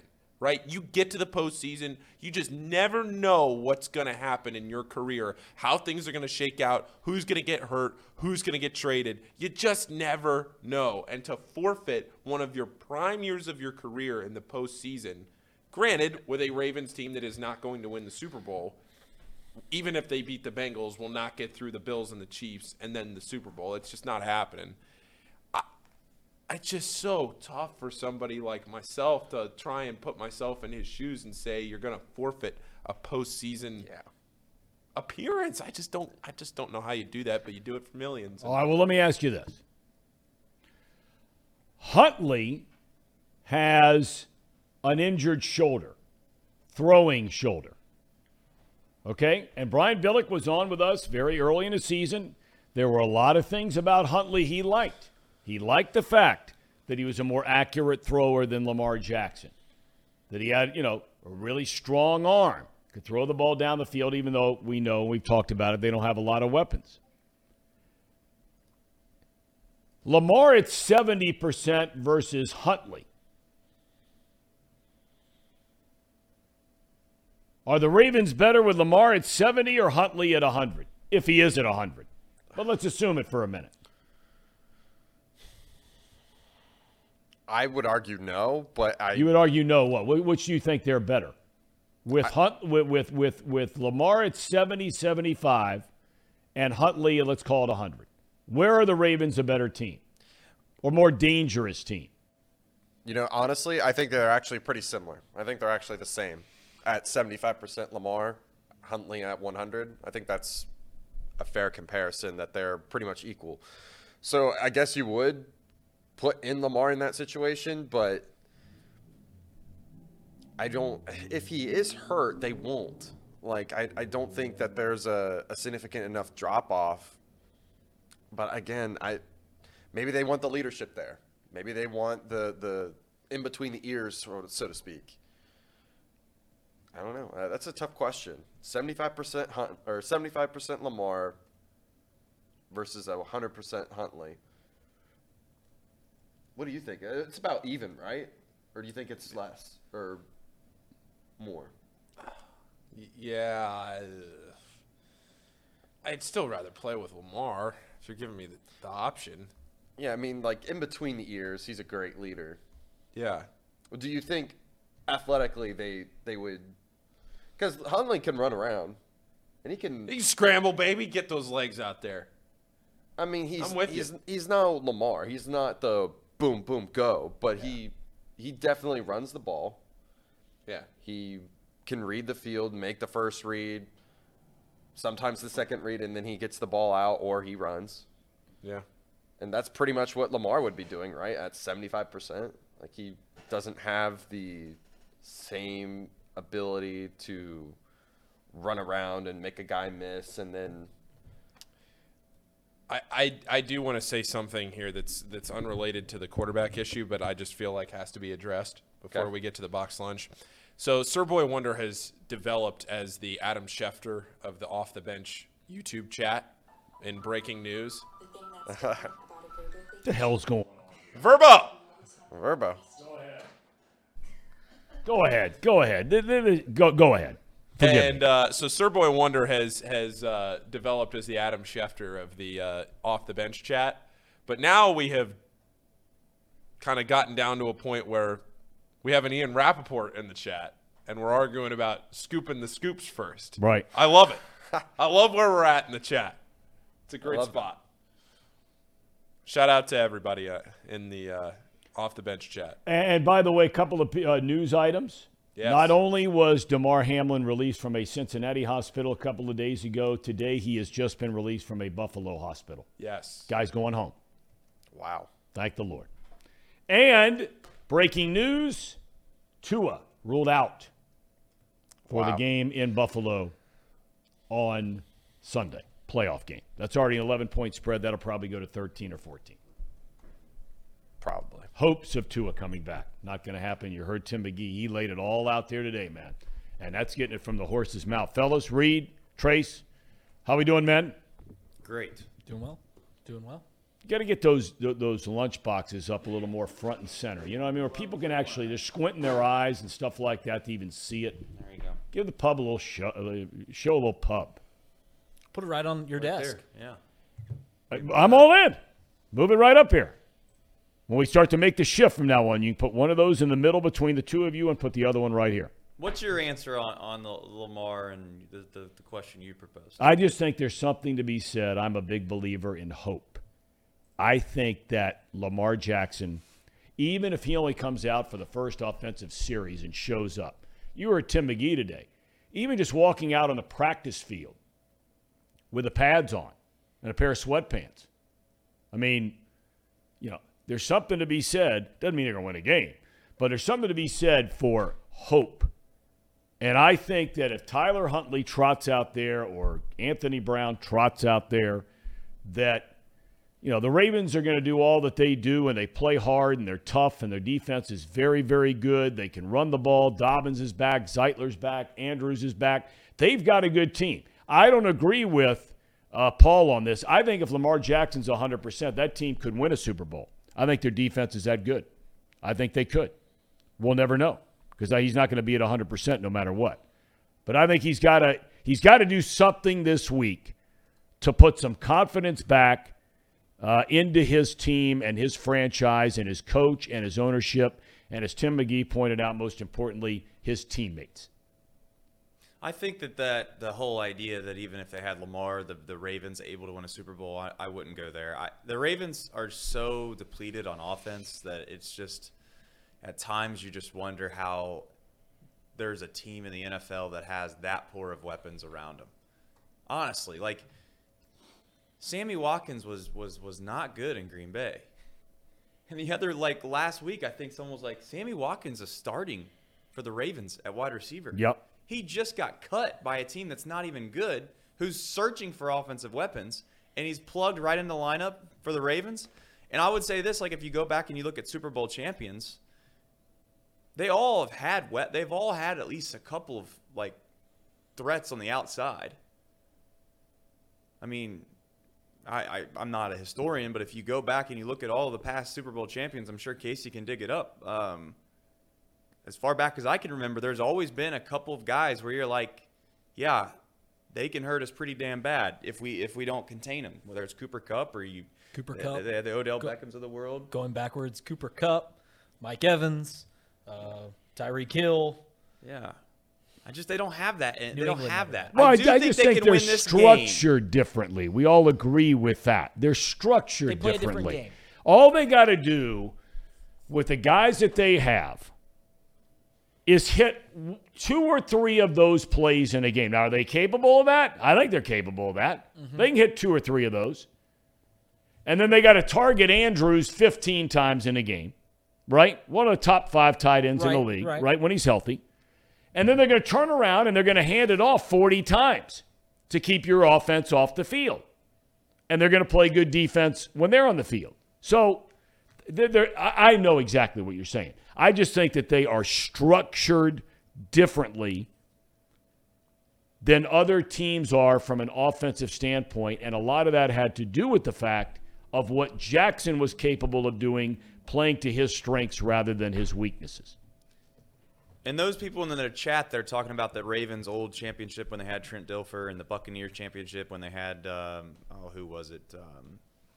Was it Johnson or Johansson? Yeah, Brad Johnson. Brad Johnson. Not Listen, Brad the game Johansson. has changed. Yeah, it's not Brad Johansson. It's not that. Although that. Do you know why I'm here? I digress.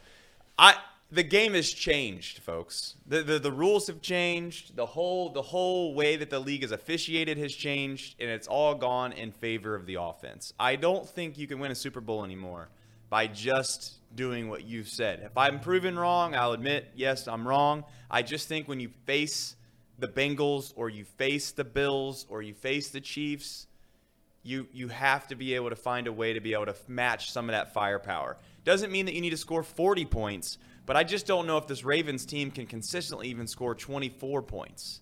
Okay, but I just put up the graphic, Trace, a second ago. Casey put it up. Joe Burrow last year goes 3-1 through the playoffs, averages 23 a game. 23 a game. Yeah, they were kicking field goals and not scoring touchdowns. Couldn't score in the red And that's where Baltimore is better than anybody. Right. When they get a chance to kick a field goal, they're going to make it. If you're in a kicking competition with I'm just saying, I agree with you, Trace, in theory, 1,000%. But I just think that when you get to the playoffs, tends to get a little tighter. You don't see a lot of 35, 32 kind of, you know what I mean? You don't see a lot of that. Because these teams are there for a reason, not just because they're great on offense, but they can at least do something.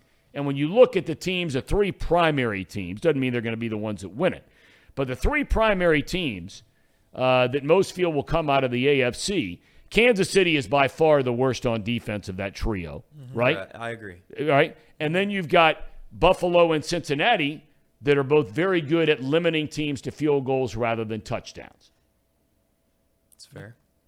I don't know. The only other last thing I'll say really quickly, and I don't think that the Ravens fans will even have to worry about it, at least obviously in Cincinnati, and obviously everybody in this office hopes this is the case.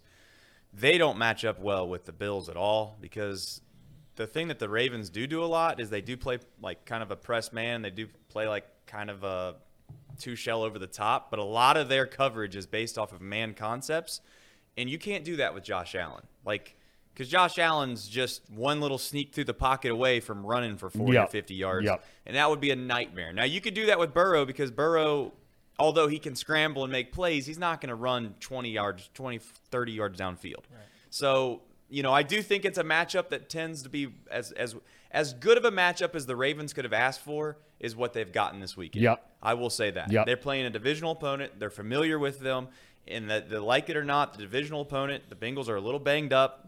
And I'm not saying they're on a downtrend, but it certainly doesn't feel like it's bubbly and super optimistic going into this week. And it's amazing the difference one player can make in that conversation. Yep. And that's Kappa. If he's back this week, even though an imperfect game last week, I thought the point made by McGee was fascinating. I haven't heard anybody else make it, and I haven't made it. Is while everyone was talking about Burrow being a little bit off, he also made the point that there were 4 or 5 other times where he should have been sacked. That's right. Right? Now, he got away, and you can say, okay, he got away, but you can't have it both ways on that deal. You can't chalk it up to Burrow had a bad game while at the same time not conceding the fact that there were at least 3 or 4 times I can remember off the top of my head where he should have been sacked. And how does that change the game? Well, You get numb to greatness, don't you? You do. And Joe Burrow, when he's playing great, you get numb to the great plays Yep. he makes, the escapability that he has. So you become numb to that, and that was good perspective. Like, yeah, he missed some throws, but he certainly made some plays happen early in that ball game, escaping sacks. Tom, you've been around the Cincinnati area for a long time. Cincinnati fans have been wounded birds for as long as I can remember. Both Reds fans, Bengals fans, Bearcat fans, we've been wounded birds for a long time. Okay. And Joe Burrow kind of changed that as long as the Bengals fans front last year by going to the Super Bowl. If the Bengals lose to Tyler Huntley or Anthony Brown this Sunday, we go right back to being wounded birds, don't we? There's no doubt. Bad. No doubt. Be a crushing blow to this town.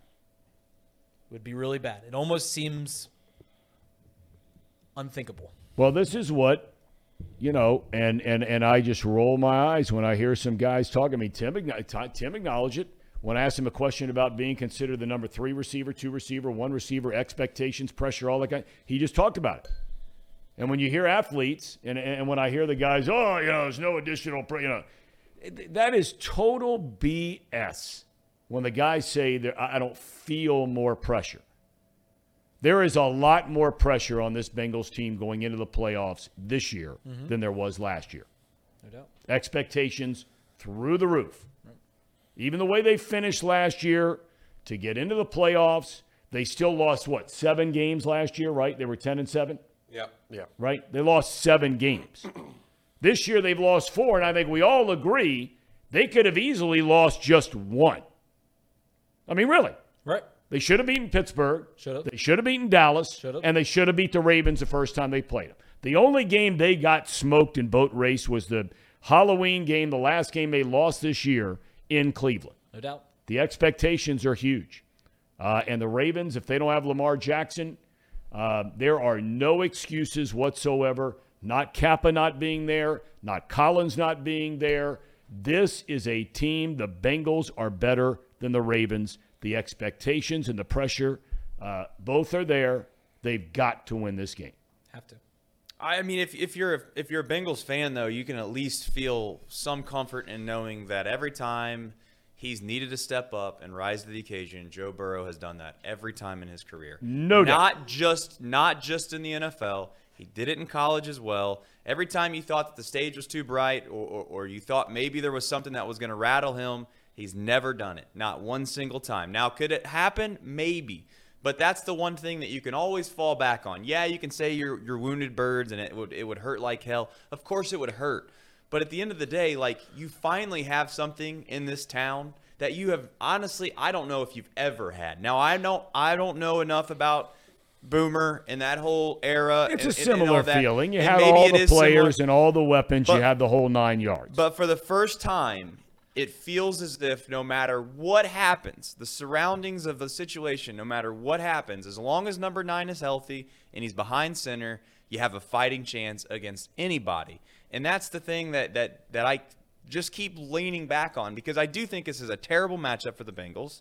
I think it's one of those situations where it's just going to feel like it's an ugly mess for all 4 quarters. And it's going to feel like maybe 1 or 2 plays, and you hope they're not fluke plays that make the difference, to where it's like, whether it's a fumble that squirts out and somebody picks it up and runs it all the way in for a touchdown, or something crazy happens like in the Dolphins-Bills game. Or the Pittsburgh game. Or the Pittsburgh game week 1, where you're like, you know what? The playoff game. Crazy stuff. Fumbling the ball when you had it away. Right. Yeah. I mean, that's the only way I can envision the Ravens winning this game, is if it's like 17-14 or it's 9-6, something stupid, to where for whatever reason that offense can't get it clicking. And the Ravens did rest a lot of guys. I mean, we could sit here and act like, it was a fluke last week that they jumped up to that early lead and then it got somewhat tight towards the end.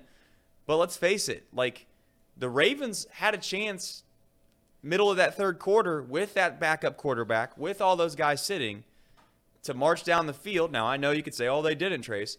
They could have marched down the field and made it a 1-score game going into the fourth quarter.